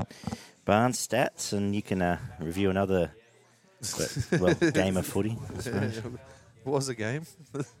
It happened. 4 tries to 2, 3 out of 4 conversions for the Dragons, 2 out of 2 for the Broncos. 77% completion, played 80%, which was 35 out of 45 sets and 33 out of 41. 400 plus running metres and 178 plus post-contact metres for the Broncos. 6 line breaks apiece, 43 tackle busts for both teams, 8 offloads to 14, 2 forced dropouts to 3, a 40-20 for the Dragons, 317 tackles played, 299. 2 ruck infringements against the Broncos, 2 inside the 10. 7 penalties conceded to 6, 12 errors to 9, 2 sin bins for the Broncos. McCulloch made 37 tackles, Hosking made 43, Lomax with 237 running metres and Carrigan with 229. Maguire missed 6 tackles, made 25. Hoskins missed 6 and made 43. Deloise Hoyter missed 5 and made 13. Feagai with 89 Supercoach points, Bird with 88, Walters with 81. Broncos were okay in the middle of the field and were probably the better side in the forwards, but their direction in attack and execution in the back line was fucking woeful at times. Both teams added 4/5 of fuck all. Normally I say 3/5 of fuck all, but they added that extra extra fifth in this one. Good on they them. did absolutely nothing. Walters was the only one making any impact in the match from the bench. Staggs and Martin were disappointing again. Hoyter and Cobbo played fairly well, but their attack didn't really get out there enough for them to make too much of a difference. Because Staggs and Martin kept fucking it up on the inside.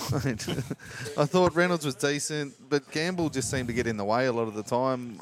He's definitely not to me, he's not a 5'8". He's a lock at best and probably a reserve Newcastle player, Knights playing to be next honest. year. You know what? He'll be Yeah, that happy was because one of the he'll be signings. actually he'll be so happy at Newcastle because he can go there and shout at everyone and walk and tell it and he does a good job at trying to be a leader. To get at people being a where leader. they want to be. And then I 5 shouldn't say weeks trying, in- he does a good job, but 5 weeks in, all the forwards are taunting him, and there'll be a big argument. But And then also, Adam O'Brien will yell at him.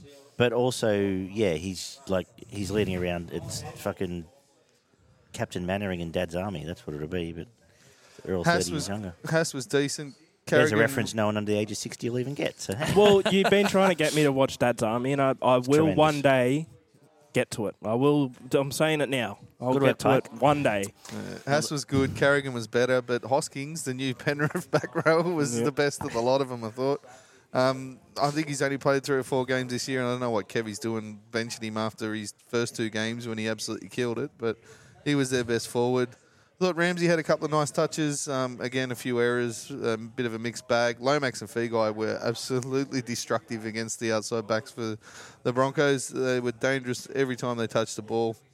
Hunt was very good, but that probably wasn't in the points. I thought Laurie and Sewer were really strong in the middle of the field, and Bird again. I don't know what's happened in the last 3 or 4 weeks, but Jack Bird has been the Dragons' best player game after game for the last 3 weeks. I thought he was really dangerous, setting up some plays for his outside men, and he worked really hard in the middle of the field as well. So. Dana? Has there been another side that's dropped off as bad as what the Broncos have done this year? No. I don't think so. Not in recent memory, no. They were top 4. They had top 4 in the bag with 10 rounds to go. 5 rounds to go, I'd say. Yep. And to miss the 8 completely. Yeah. So who's at fault? Me. I know That Carrigan. Week, that week I said they'll win the comp. And That exact week. That exact week. Well, I'll you're take right. some of the blame for saying that Canberra no chance of making the finals and going on a rant about them. So But There is, you go.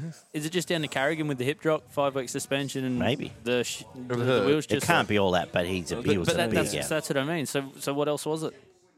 Me. Well, Reynolds hit Just the the wall a kiss bit of towards death. the back of the year, where when Brisbane were up and flying, Reynolds was challenging the line. He was running the ball. He was basically everything came off Reynolds. The last probably 4 to 6 weeks, I don't think I remember him challenging the line very often at all. He was generally a bit of a catch and pass and a catch and kick halfback, which when they were going well, he wasn't doing that. The likes of the bench players that I said did sweet fuck all, Piakoras and the other fella there in the back row for the Broncos, they were coming on and having an impact earlier in the Ricky. year. And And the other front, Jensen. yeah, and Flegler was coming on and ripping teams apart, and they just didn't have the same impact at the back end of this year. I don't know if it's... We mentioned about a month out that we thought they'd hit the wall and they were fatiguing badly. Right or which- wrong, I think that, like I was bullish from the start of the year. And Paliasia Kevy's is fighting. the one I was Paliasia. thinking of, sorry. Kevy was fighting for a job, so I think he had him gassed up and ready to go, and And a big- steamrolled through, and they've just run out of petrol next year. But a big year next year, really big year. Another next year. massive drop-off was when Tessie New was replaced at fullback Yeah, with Team yeah. Marie Martin. He was good before he went out of the team, and since he's come back, he's added very little.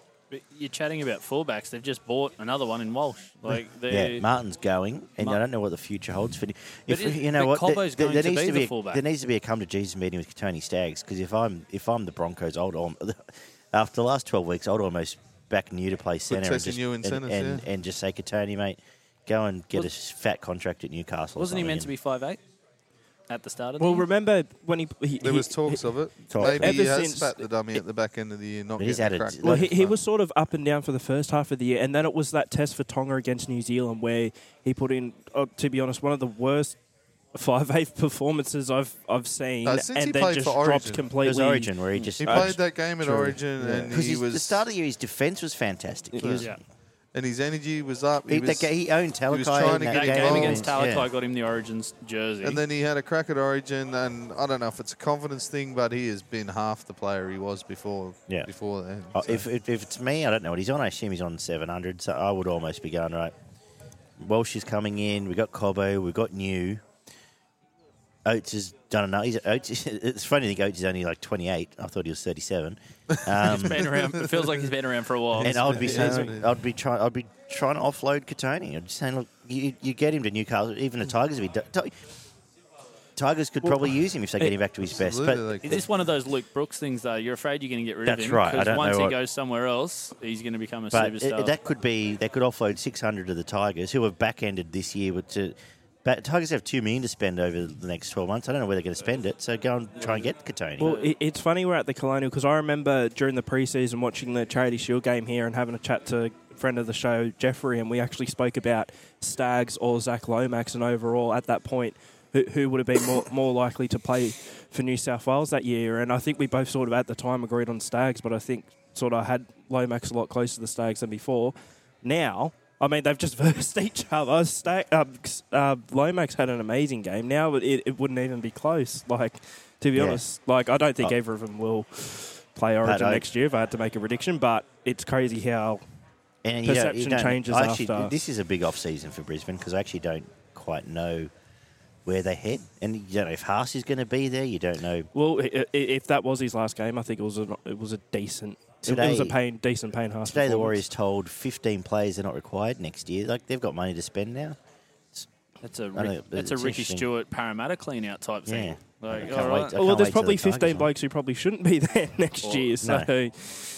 Anyway, anything else from this game? What else we The Dragons participated in this game Yeah, as they well. were- They yeah, were knew pretty about good. them, Blake, yeah. Blake Laurie's been Laurie's great, fantastic yeah. this season. Speaking about buying people dinner, I think half the 4-pack should be buying him dinner and a nice Christmas present at the end of the year as well. Lomax had an absolutely outstanding game as well. Ben Hunt, quiet by his standards for the majority of this season. That's probably the big wrap-up about the Dragons. And that they gave Brisbane, I think they gave Brisbane plenty of opportunities to come back and beat them, but Brisbane just didn't do it. give some points? Let's move on.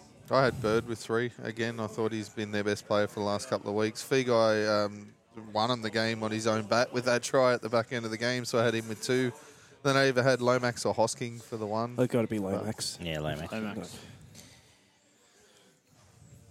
38-16, the Sharks. You've skipped over a game. Cowboys. Oh, yeah. How do we... 38 Top four clash. To 38 be, to to 8. be fair, the Panthers skipped over that game. To say some stats, but I don't actually know how we analyse this game beyond giving some points. Well, I'll give it a crack, but we had Go on, you 7 can do it. tries to 2, 5 out of 7 conversions, and We can 0 out of analyse, 2 but what's for it the all mean? Panthers. Yeah, no. 77% completion for both teams, which was 37 out of 48 sets and 28 out of 36. 600 plus running meters and 139 post-contact meters for the Cowboys. 11 line breaks to 2. I think Val Holmes got about 9 of them. 44 tackle busts to 25. 11 offloads to 10. 1 force dropout to 0. 1 40-20 to 0. 291 tackles for the Cowboys, 372 for the Panthers. 2 ruck infringements against the Panthers and 1 inside the 10. 4 penalties conceded to 9. 13 errors to 8. And a sin bin for Penrith. Robson made 44 tackles. Eisenhuth made 46. Drinkwater made 209 running metres and Staines with 177. Leilua missed 5 tackles, made 23. Smith missed 6 tackles and made 35. Val with 133 Supercoach points. Robson with 108. 4 other Cowboys before you got down to with Jermaine Hopgood on 67. That's pretty simple. It's first grade versus reserve grade. Both teams played pretty well considering what they had out on the field. Penrith were, they were unable to be competitive simply due to their defence. They tried hard, but they just every second or third tackle, the Cowboys seemed to make a tackle bust and a line break and just carve through the middle of Penrith. Their defensive line just got peppered, and yeah, they missed way too many tackles. Hard to judge many of the young guys without a lot of first. Like, if they'd had half a team of first graders there to support them, you could probably get a better read on how they went, but they didn't. Smith and Kenny were decent. Hopgood, I thought, was their best player for Penrith. Was definitely their best forward, maybe even their best player. Their halves were okay, I thought, off the back foot. I thought Falls and Sullivan did what they could, considering they were just getting belted consistently for the entire game. The outside backs did their work coming out of their back end. Like they all made their running meters, but their defensive, they had issues defensively. Taruva actually looked dangerous. He looked like every bit of a first grader up against his opposition, and he was pretty good in a couple of defensive positioning reads as well, where he got in behind and cleaned up some kicks and made a nice tackle to save a try. Cotter and McLean were really good through the middle of the field. Gilbert and Fanua-Brown were decent off the bench. The halves just sort of went through the motions. I thought Dearden was actually quite good, but their outside backs just absolutely ripped apart these young fellas. And Val Holmes, Drinkwater, Tuolangi, they just had a field day just carving up the poor kids that were out there trying to defend them. So, Any to add, Dana? Who was the prop that chased down? Eddie Blacker. That was... Yeah. Isn't Isn't he a unit too? Not He's wrong. How good was that? Chased down Drinkwater. But we already chatted slightly about this earlier. It's not so much those guys that played, it's the momentum now. How does having that week off help the Penrith squad in general, which everyone bar Dylan Edwards has played some type of rep, whether it was Origin or that rep round, pretty much he was the only one that didn't play. I guess as well, what could help Penrith heading into this game against Para is that they've known this is going to be the case for about 5 weeks now, right? Like, they've known that they're going to have to rest all these players. They pretty much had the minor premiership wrapped up. Look, They didn't have to do anything, but saying. But I'm not going to add too much other than what I think might have been the most impressive effort of the weekend. I didn't actually watch the game, but I was surprised. Obviously, with Penrith resting all their first-grade players, a lot of people don't think that New South Wales Cup loses pretty much their entire team, and the Penrith New South Wales Cup side pretty much lost their entire team and still beat North Sydney in the first week of the finals of reserve grade, which brilliant. But that's like, again, they did versus a reserve grade team, so round of applause to the Penrith New South Wales Cup team. And, you know, those boys who went up and played first grade will probably be better for it next week, and they'll probably go on to win reserve grade, whatever that means. So. Yeah, I think... Well done, Gus. All those years ago for getting the pathways right. I think Taruva's now eclipsed Staines, which is why they're quite... Which is why he'll be at the Tigers next year. But you know what? It's mutually beneficial. Actually, I don't think it'll be horrible. I'm okay with that, because you pick up Staines, who's Staines, And and you offload Peachy. Peachy So will it's- probably play New South Wales Cup for most of the year. Yeah, You have to think so for Penrith next year. I think anyway. he still So lives I in feel like Glenmore, it's so he kind of- probably just moves Well, home when he or went to the Titans, like 3 Oh, no, weeks he after was he to, yeah, signed, he yeah. was homesick. So yeah, hadn't so even whatever. gone there yet, That's, so, that's a yeah. inconsequential trade that probably slightly benefits. I don't know, my actually. interests, but Look, Staines. Anyway, who cares? yeah, let's move on. Yeah. So anyway, give some point. Val 3, and then what? Yeah, Val Holmes looked like He did score a the hat-trick and best looked like player in lightning. absolute Yeah. competition. Val 3, Val 2, by Val a 1. mile. No, Reece Robson, I didn't mention him actually in my wrap-up. I thought he was fantastic again. He's been dynamic out of dummy half for them for the entire year, and I had him with 2, and then I either had Drinkwater or I thought Jermaine Hopgood in a beaten side absolutely busted his ass, but yeah, it's probably Drinkwater for the 1. Do you give Cowboys a chance? I No, didn't, I but like everyone had him for the spoon, pretty much. But They got enough points in them to trouble teams. I didn't. But I think just they're on the right side of the draw, as you would say. not sure they've got the physicality to match some of the bigger teams in the comp. They're the perfect. They're the prototype grand finalist team. They're the prototype because team they've done that gets to the it grand final before, and gets beaten. 2017 when Yeah. they got absolutely swept by Melbourne. I just sort of feel like as well, and again, it's been a twisty turny season, but I'm back to it. I'm back to Panthers, Roosters, Storm to a lesser extent after last week, but I feel like a team like the Cowboys, even like the Sharks, right, could probably knock off one They've or got two of enough those points in teams. them I to just don't upset think they could go someone, yeah. through. This is so- I just don't think they this can is get the- it done against multiple. I feel like so they have to win. You're saying for them to be any chance, they have to beat the Sharks to have that week off. no, well, I guess And you could then say they get kind that- of. Well, then I they get think the that, home game? I feel like the Sharks Yeah, kind of have to win it probably. too, because I feel like either of those teams in a preliminary final could knock off one of those 3 teams I just mentioned, but could they do it a second week in a row 'Cause- against another one of them? I Because personally don't whoever think so. loses that, we're thinking goes Yeah. against the Roosters. Jeez, it feels Well, out good of- to talk Out of the entire about eight, someone going out straight sets and it's out not of para. out of the entire 8, I think the Cowboys probably have the least physicality out of anyone. They just. So if it's going to get down and gritty and go through the middle of the field, I think they're the first team that'll probably I'll put lose it- that But battle. we've said that all year as In, well. in, so in that I've said hypothetical in big games. I throw out, I feel like Cronulla are probably more likely than the Cowboys to. I think if it gets down to a gritty game through the middle, the Sharks will get the Cowboys. But if they're going to play touch footy, the Cowboys will probably beat the Sharks on the edges. But- This is the best top 8 as long as I can remember, in that generally there's a team that should be in it's not in, who's just come hot and you'd have your look over your shoulder. And Not this year. not this year. There's Because they're all everyone fucking sucks. spastics outside the 8. But there's also, you can easily make a case for anyone in the 8 to beat, like for anyone. To if beat you, anyone if you on said their Penrith day. for straight Yeah, sets, absolutely. I would make that narrative. It could happen. Yeah, Eagles and- could beat them, and then they could lose to Melbourne and the week even after. Canberra, I think have won 7 of the last 8. Down there. And They've got a big physical forward and pack. they've got a forward pack. Like they've almost got the If right you draw want to with get into Melbourne. a 10 versus 12 game, then they're probably not the team it's you like want to all be of a sudden playing. you go, ooh. See, Canberra, I sort of think. You got a no, supposedly softened I up can- Roosters, a busted Storm, but they. I but can see their the Raiders games, they can still beating win. the Storm, but can I see them beating Penrith or Parramatta, who they would verse if they got to the second week? As Danon's shaking his head, I agree. I don't see them. No, I know, but I'm beating saying, either of but those they teams. could. But this first week, all 4 of the lower sides could win, and no one would say, "Where did that come from?" That's my point. You could Yeah. you could have all 4 of the lower I don't ranked think there's sides cannon win. fodder. There may be a blowout in one of those games, which could well be that game. But And I that's don't what they were think saying. there's If cannon fodder. Brisbane come in, they were the cannon fodder. That's right. There's no cannon And last fodder year it this was week. Newcastle and last year's Newcastle and Sharks and Titans. Whoever was 7th and 8th. No, Yeah. there was all cannon fodder last year. It was Titans, Newcastle. Yeah. Yeah. Yeah, the Titans got towed up by the Roosters, I think. Tailed. Oh, they should have beaten the Roosters. It was 1 point.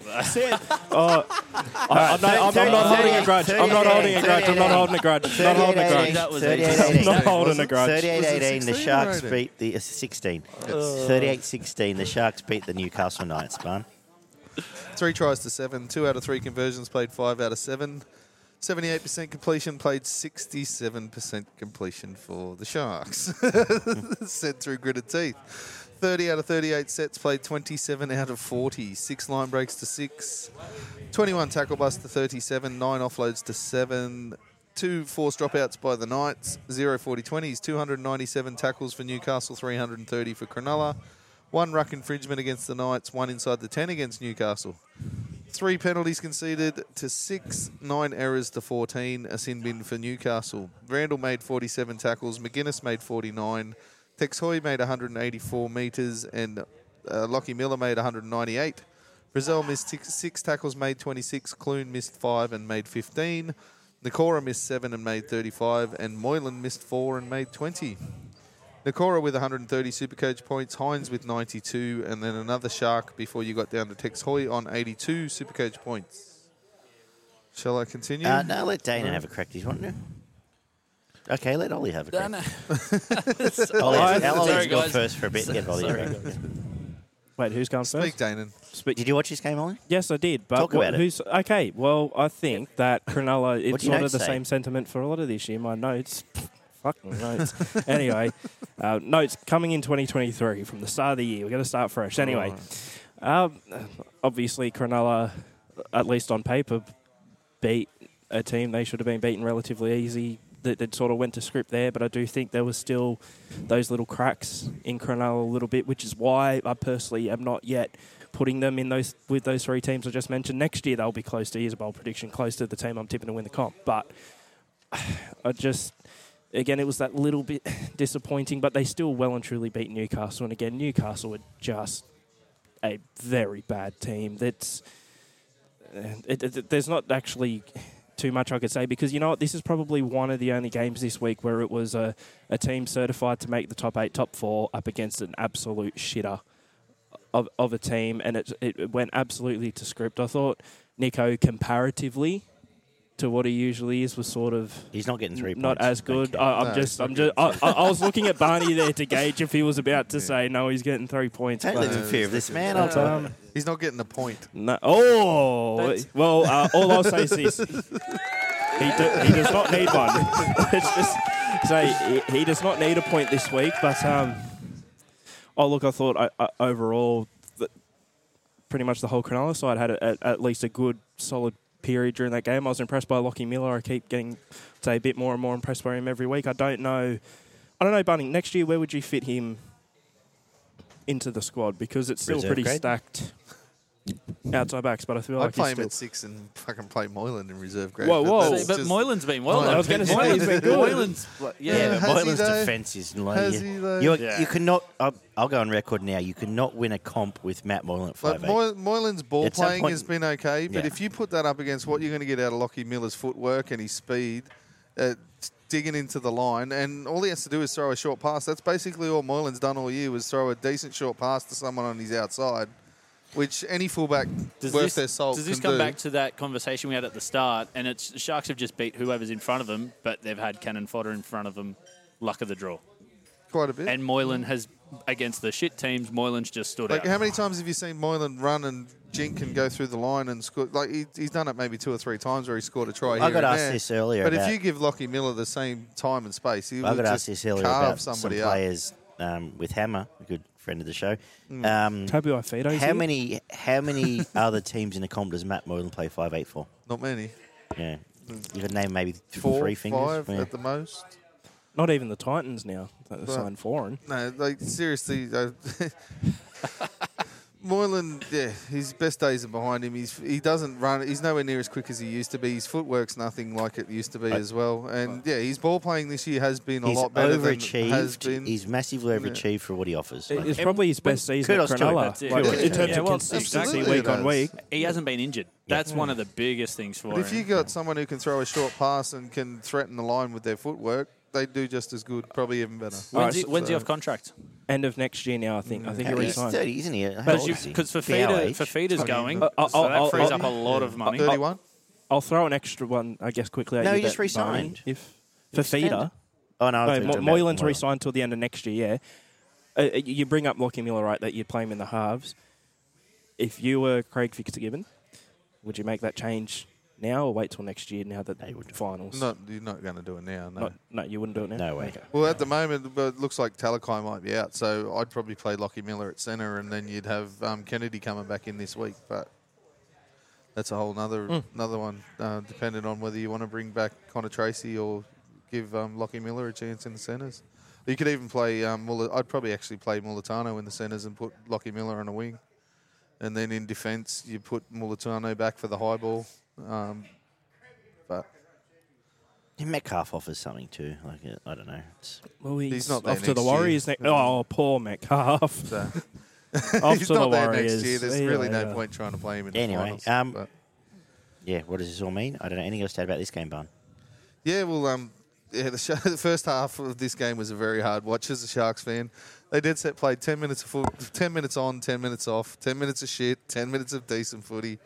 The ball handling was horrendous, and that's been the majority of the time when I haven't been happy with their performance. They've completed at around 65 to 55% completion, and this is what you come up with. But I wish I followed a team that can play like that and finish second. Man.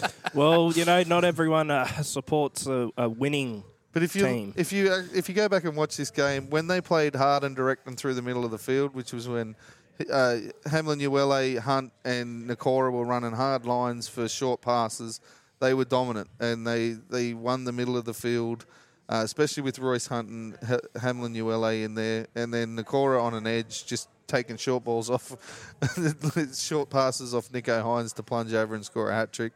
When they played direct, they looked really good. But every time they scored a try, they just looked like they were going to score. They thought to themselves, "Oh, we'll score another one here. We'll just throw the ball around everywhere, all over the field, and we'll just score points." And as soon as they tried that, they dropped the ball, and there was errors and fucking intercepts in this game. I think they threw 3 of them. 3 tries were scored off the opposition try line in this game. Two of them led Yeah. to tries from the Sharks. Another one from Moylan, I think Edric Lee cleaned up when on. There was 3 horrible intercepts thrown by the Sharks, 2 by Nico and 1 by Moylan. If they do that against the better teams, they'll get absolutely wiped. But yeah, they did some stupid stuff. But the second half, they went back to playing at the line, playing direct, and they were in control without being completely dominant. But they were pretty good. Another dumbass pass for Young to run the length of the field and score, but Newcastle never really threatened them in the second half. I thought Jacob Saifidi, Randall, and Clemmer were probably the best of the forwards for Newcastle. But the rest of their forwards struggled. Their 2 wingers in Lee and Young were very good. They look like Lee's going to go up to Dolphins and Young will stay with Newcastle, but they look like their future's pretty bright over the next year or 2. I know Edric's getting towards the back end, but they've been going pretty good at the back end Tex of this year. ironically had his best game for Newcastle in his last. Yeah, absolutely. I was just about to mention that. Tex Hoy was fantastic, especially on the edges, popping up back through the middle of the field. He just gave the Sharks nightmares consistently in this game. I mentioned Uele and Hunt. They were really good when they were on the field. Brayley was tough, as he always is in the middle. Hines, I think he hit the ground with his passes more than he actually hit his outside men at different parts in this game. And he still set up 3. A couple of nice short balls, and he got some Supercoach points, but there was How some many points did he end up on? 91 or something. 95. But there was some horrendous mistakes out of him as well. You mentioned Lockie Miller. I thought he's really good. McGuinness, I thought, was probably the best player on the field. He just, week in, week out, since about Origin time this year, he's just been fantastic coming off the bench, playing 50, 60 minutes, making a shit ton of tackles. And line speed, when he gets the ball, he causes problems for the defence. Here's another. And realistically, next year, in a perfect world, you start him at lock and Brayley at hooker, and there's 2.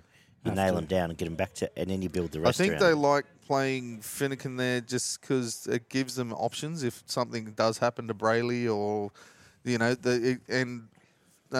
Dale's not going to give you that ball playing that McInnes can. Like with a tiring defence, McInnes can come on and do a little bit of ball playing if he has to. So, But you're losing that's Fafita, you're losing Tolman, you're losing yeah, that's hopefully true. Graham in a year for you. But well, he's been he's been all right. And Nakora with a hat trick was absolutely brilliant. Yeah. So, I'm not sure if I've actually said. I know I've said it to you blokes before, but I'm not sure if I've actually said it on the show or not. I feel like if Cam McInnes didn't do his ACL last year, he'd be an Origin player by now. To be honest, He was an Origin player. He was in the squad. extended.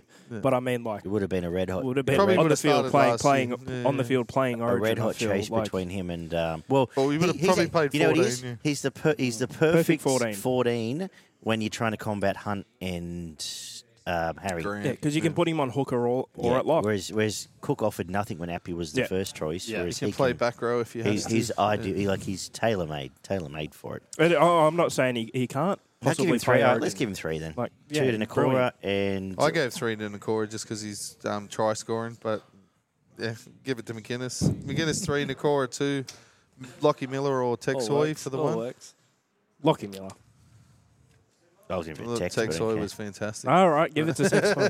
Give it a Tex. Colonial's asked us to leave. Terribly sorry that we can't. 56-10.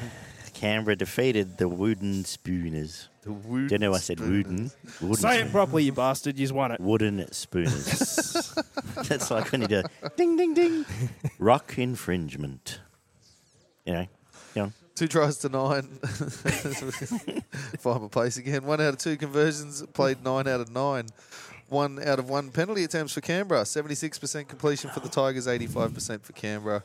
23 out of 30 sets, played 36 out of 42. 490 plus running metres and 190 plus post-contact metres for Canberra.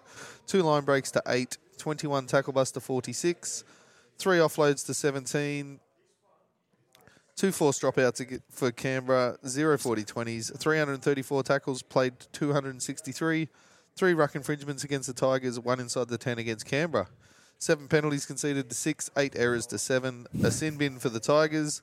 Simpkins made 33 tackles, Wolford made 31, Laurie with 143 running metres, Tarpanay with 190. Brown missed 6 tackles, made 33, Laurie missed 5 tackles and made 8. Frawley missed 3 tackles and made 14. Didn't do super coach points. No, who cares? They all scored a million. This game stunk. What were you supposed to say? This was the most embarrassing performance since, Tigers 2 weeks played ago? for about 10 minutes. They paid Yeah, $50 to sit on the hill just to boo the them. people I want to question. And the Raiders took the whole second half How off did and they still sell won by tickets? 46. How did they?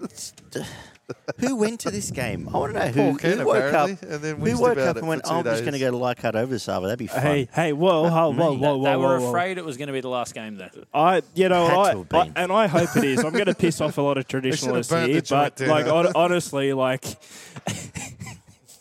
I think deem Well, it come on, not up hot to takes, code, let's go. whatever. Just turn it into apartments. Like it's a beautiful way for the Tigers to send Leichhardt Oval out, as it's no longer deemed up to code to host rugby league games from 2023 onwards. I mean, I don't really care either way what they do. I don't have any emotional attachment. I went there once. It's an okay ground, whatever. But It's a nice spot. They get a lot of money for the fucking ground. we'll go in there this week. It's still a great spot to try and park. I mean, absolutely brilliant to try and get a parking spot. But imagine they turn it into a car park. That'd be ironic. But that's all I got to say about this game is that it was a perfect way for the shit Tigers to send it off. And I feel like I've been quite mean to the Tigers this year, and it's not to this fella, to my left, right here, personally. I just know a lot of Tigers fans who are very annoying. And when you know a lot of fans from one team, as we can all pretty much say about Penrith, they tend to piss me off for the opposite reasons of Penrith fans. So, but yeah, good way to send out Leichhardt Oval. And they had to get flogged by Canberra, didn't they? They couldn't beat Canberra by 100 points so I could look smart and Canberra could miss the top 8, could they? They couldn't do one thing for me. They couldn't put up an all-time record score against the Raiders. So that's all I'm saying about this game. Dan? Great way to end the season. Does the salary cap work when a side's that shit? But No. obviously it doesn't. So how do you fix it? Well, and I'm going to say Daggy's originally the one who brought up this argument 2 years ago, and to give myself a bit of a shameless plug, I wrote an article on it this week, but Daggy's the one who first brought it up, and I was against it at first, but we need to be reducing the amount of teams in this comp, to be honest. Like, I think this year's the perfect example as well. I got asked this question before the game. The Bulldogs would have finished last on the ladder in about 5 of the last 10 seasons. I think for a further 3, they would have been 15th. Yeah. And they didn't I even got make asked the this bottom question 4. before the game is how many players from this starting 13 would make any other team starting 13?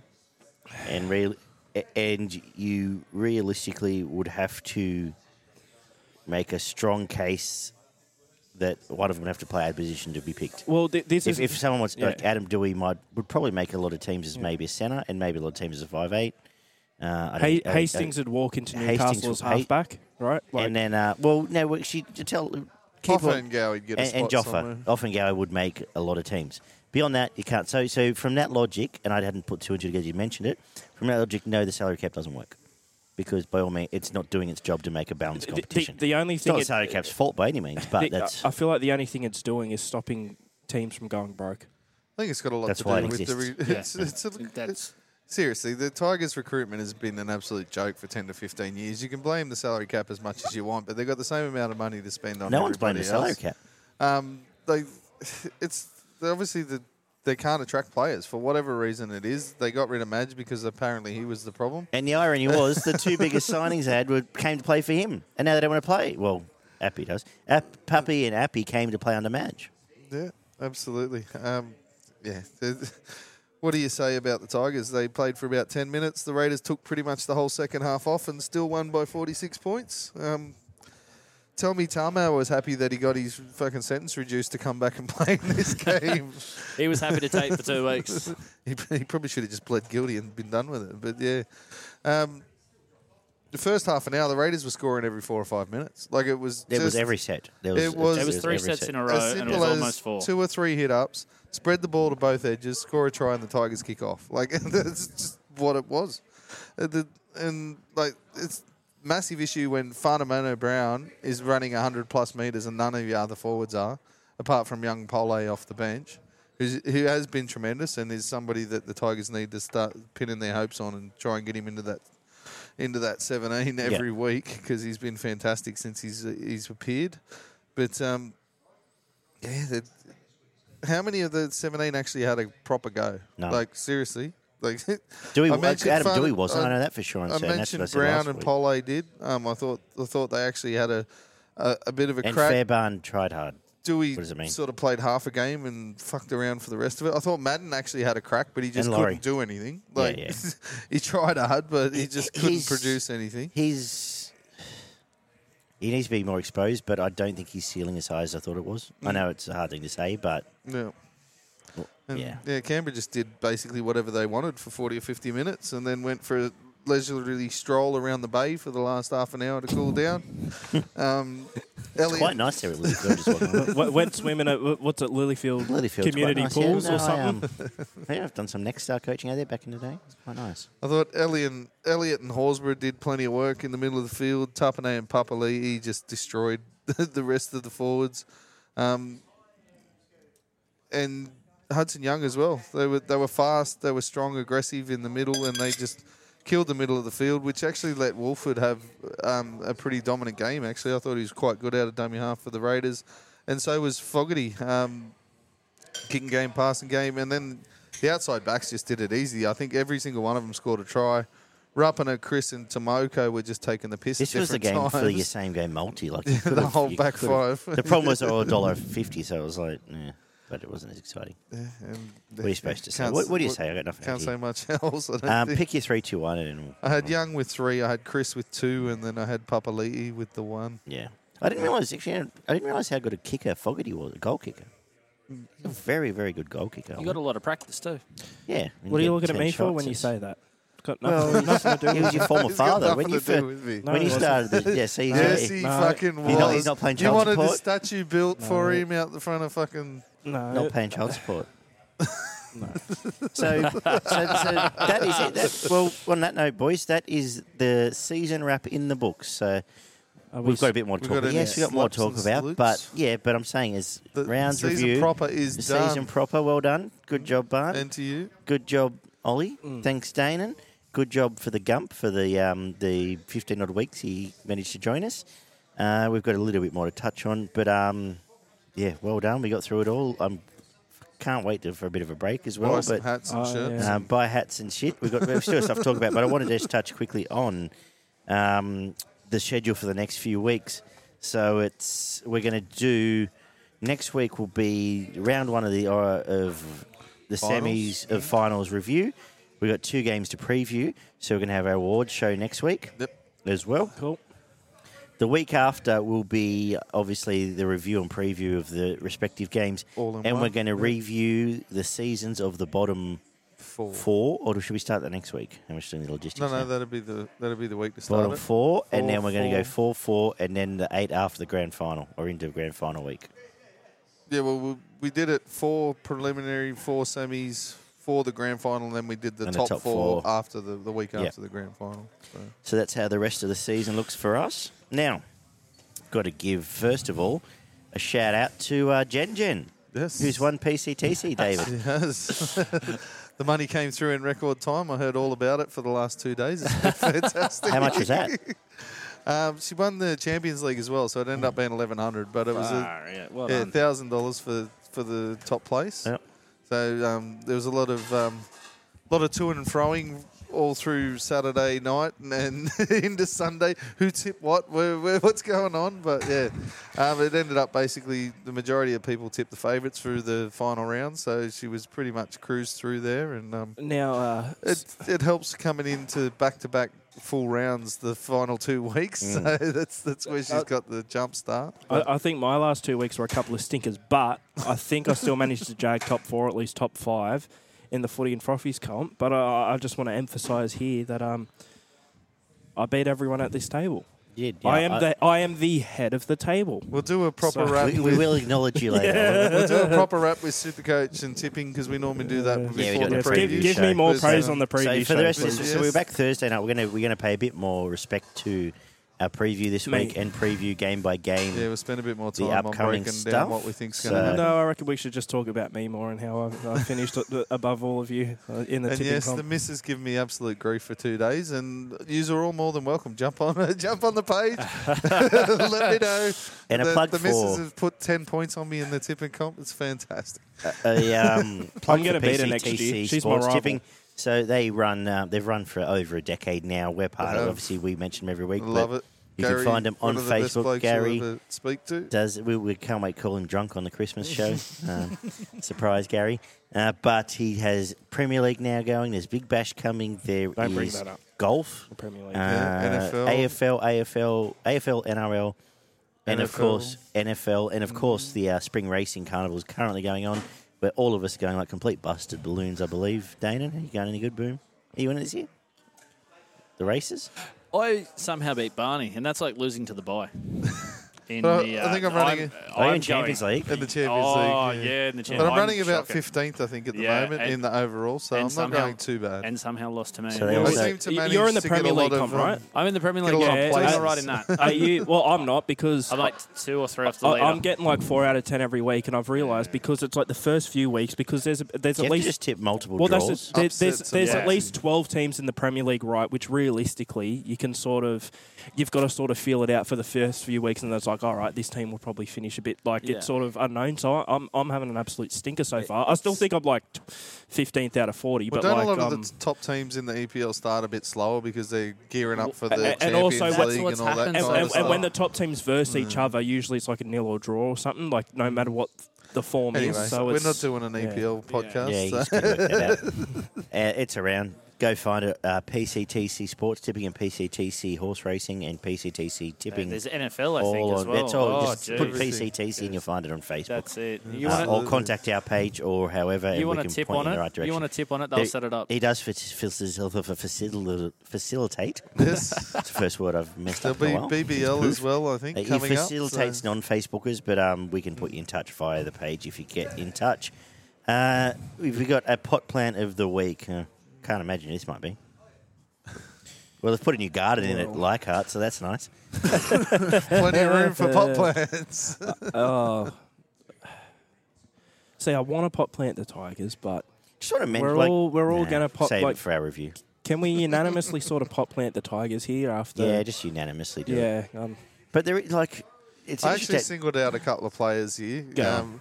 I had 3 of them, but the biggest take for me was Wonga Blake in a team that was so good. The bloke was fucking horrendous. He made 6 runs and had an offload, and that's basically all he did fucking all night. He made a couple of tackles, a couple of horrendous errors. He was still nowhere near his fucking wing. I don't know how they didn't go down there and score tries against him.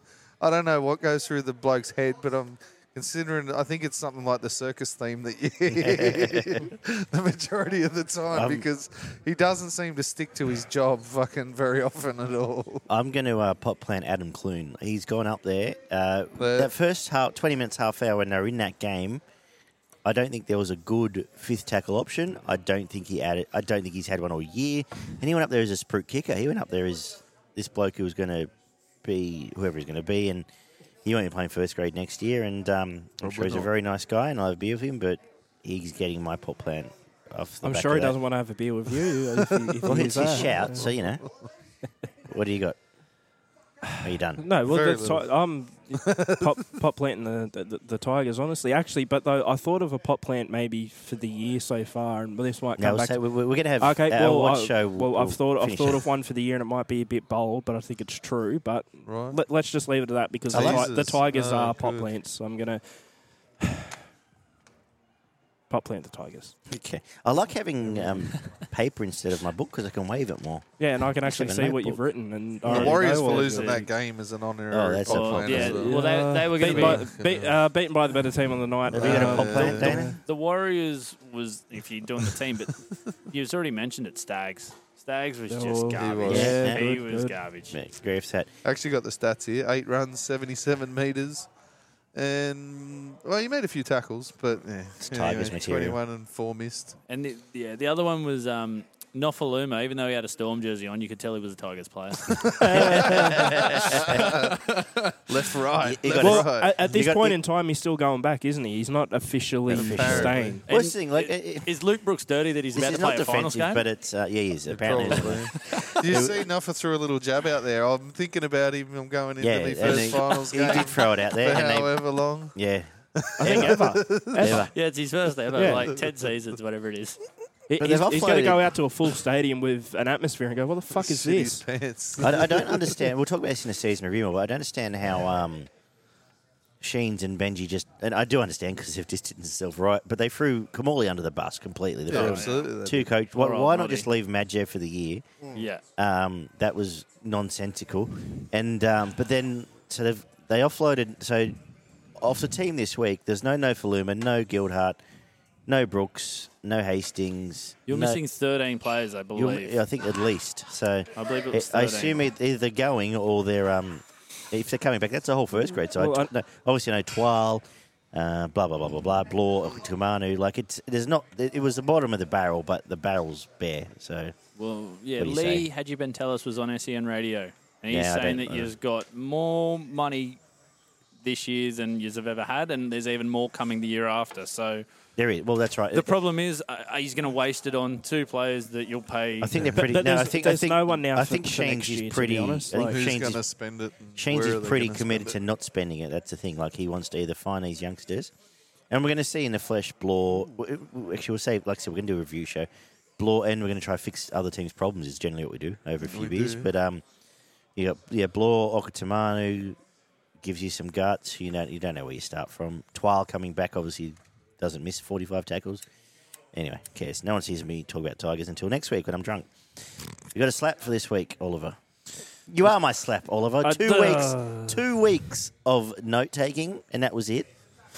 And then 2 weeks off, and still not a note tonight, I had 1 week off. bruh. I just couldn't be You are my like, slap. 2 shows off. Well, but I thought tonight was all right, but I just couldn't got to be invested and passionate about the notes. But I feel like next year. No, you've got notes to take From on round one. teams. No, Oh, yeah, next the- week we can do team reviews. You can, I'll take Any notes. award On, show. I'll take notes on team reviews. I'll write down the thoughts that I already have. But what's your slap then, Peanut? my slap are the fucking Brisbane Broncos Yeah. because ever since I went on that spiel about the Raiders, right? Because at that point in time, I don't think people realise the Roosters had to win 2 games. They went on to win all 3. Para had to win 1 game. They've gone on to win possibly all 3. South Sydney had to win one more game. I think they won 2. Brisbane had to win 1 fucking game. And not only did they not win 1 game, they went and conceded about 150 points in 3 straight games. So not only did they make it competitive between them and Canberra for 8th, they made Canberra the outright favourites for 8th. As soon as I said that, I've been blasted for it online. I want Brisbane to pay for my therapy, for the mental anguish this has caused for me. I'm going to get in contact with Ben Eichen as soon as I can. And it's coming to show, I absolutely like Ben ridiculous. I do like Ben Ikin. Can you also send him another message and ask him to come back to 360? And improve Well, that's my general another bit of mental quality anguish of he's given life. me. I can't watch 360 anymore. I'm slapping Brisbane hard. And this is not... I feel like we mentioned Ben Ikin too much during this slap because I'm not necessarily slapping him. I'm just slapping Brisbane for what they've done to me, personally. I take it personally. I don't care. Slapping Brisbane very hard. You love slapping it hard, don't you, Ollie? I shouldn't say I like slapping Brisbane hard, but in terms of physically slapping them, yes, Got I a slap, do. Dana? Manly.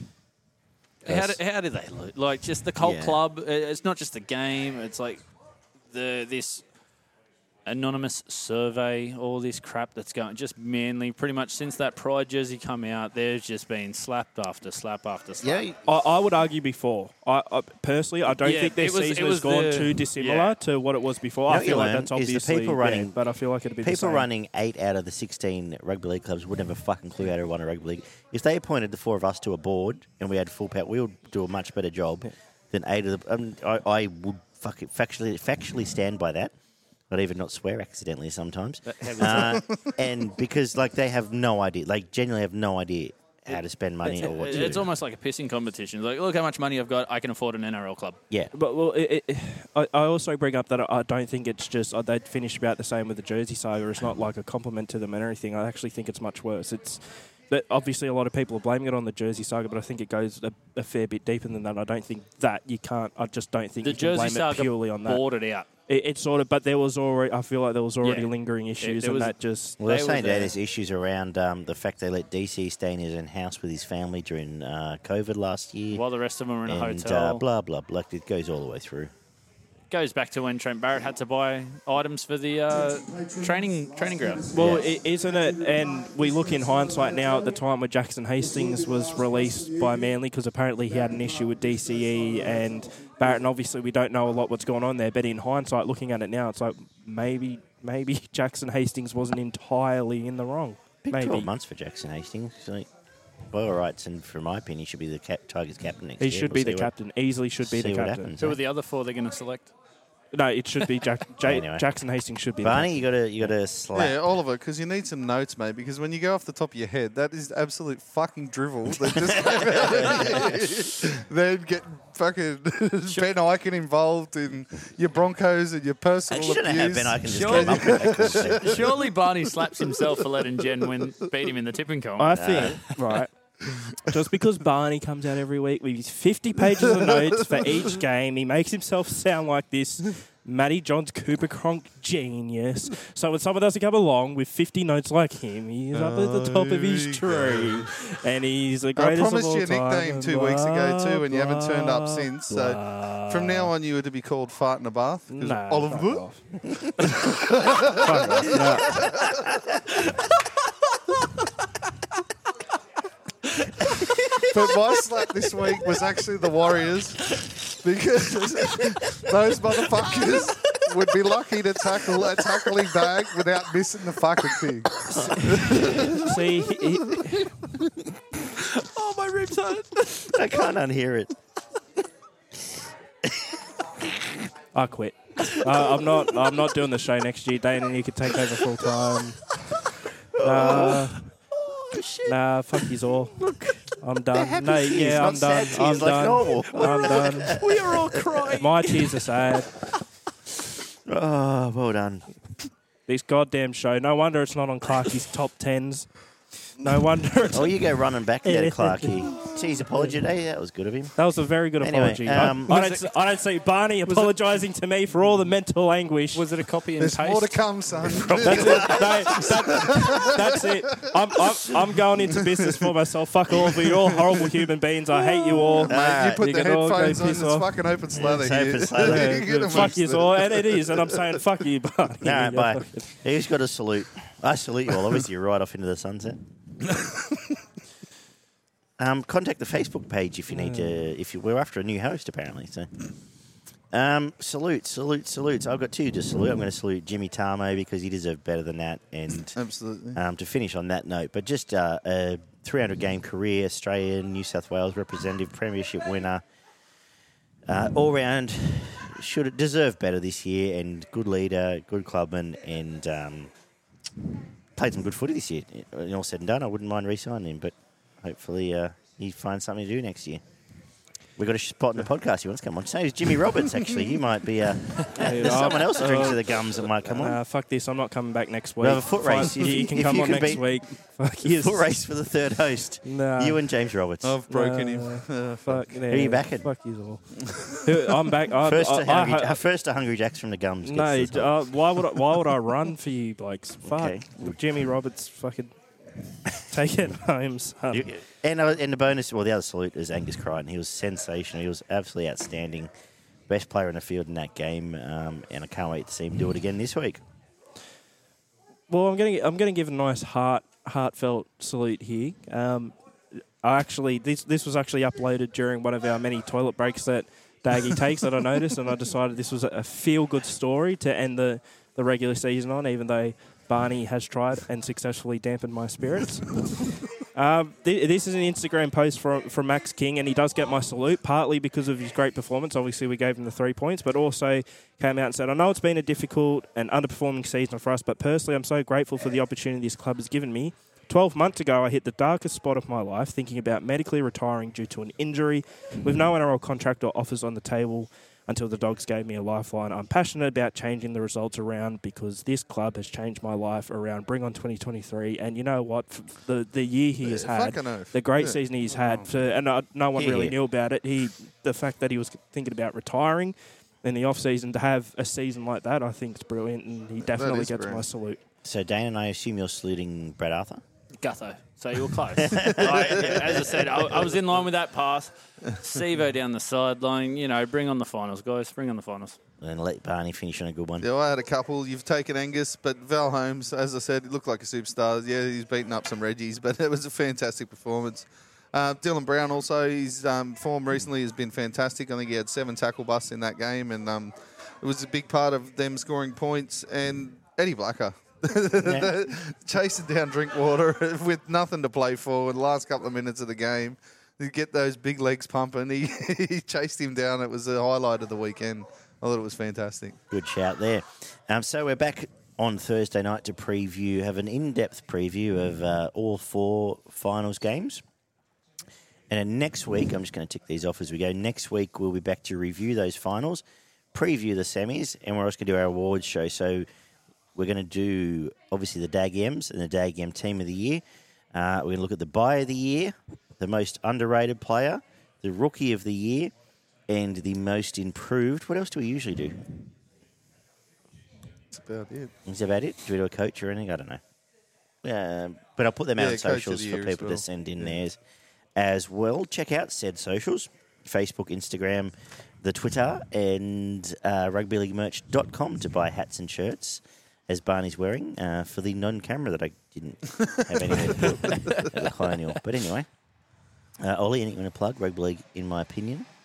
Yeah, sure. Well, I'm going to be doing it full time soon because I quit footy and proffies until at the start of next year, and not many people will get this. I get a phone call from Adrian saying that ratings are down and that he wants me back for one show and that it's his final offer and that he'll offer me beep amount of dollars to come back, and then I'll come back in a devil mask again. Very few people will get that, but the people who do will appreciate it. Hope you wear a nice mask, a nice scarf when you do. Yeah. I'm done. Could get Braith and Astor. It'd be about the same. I'll take Braith these days. You can't say anything. You're not a regular. I'm done. Thanks for joining us, Dane, and thank you, Colonial. Hope you enjoyed the show. We'll be back very soon to look at semi-final footy. Catch you then. Good night. Bye.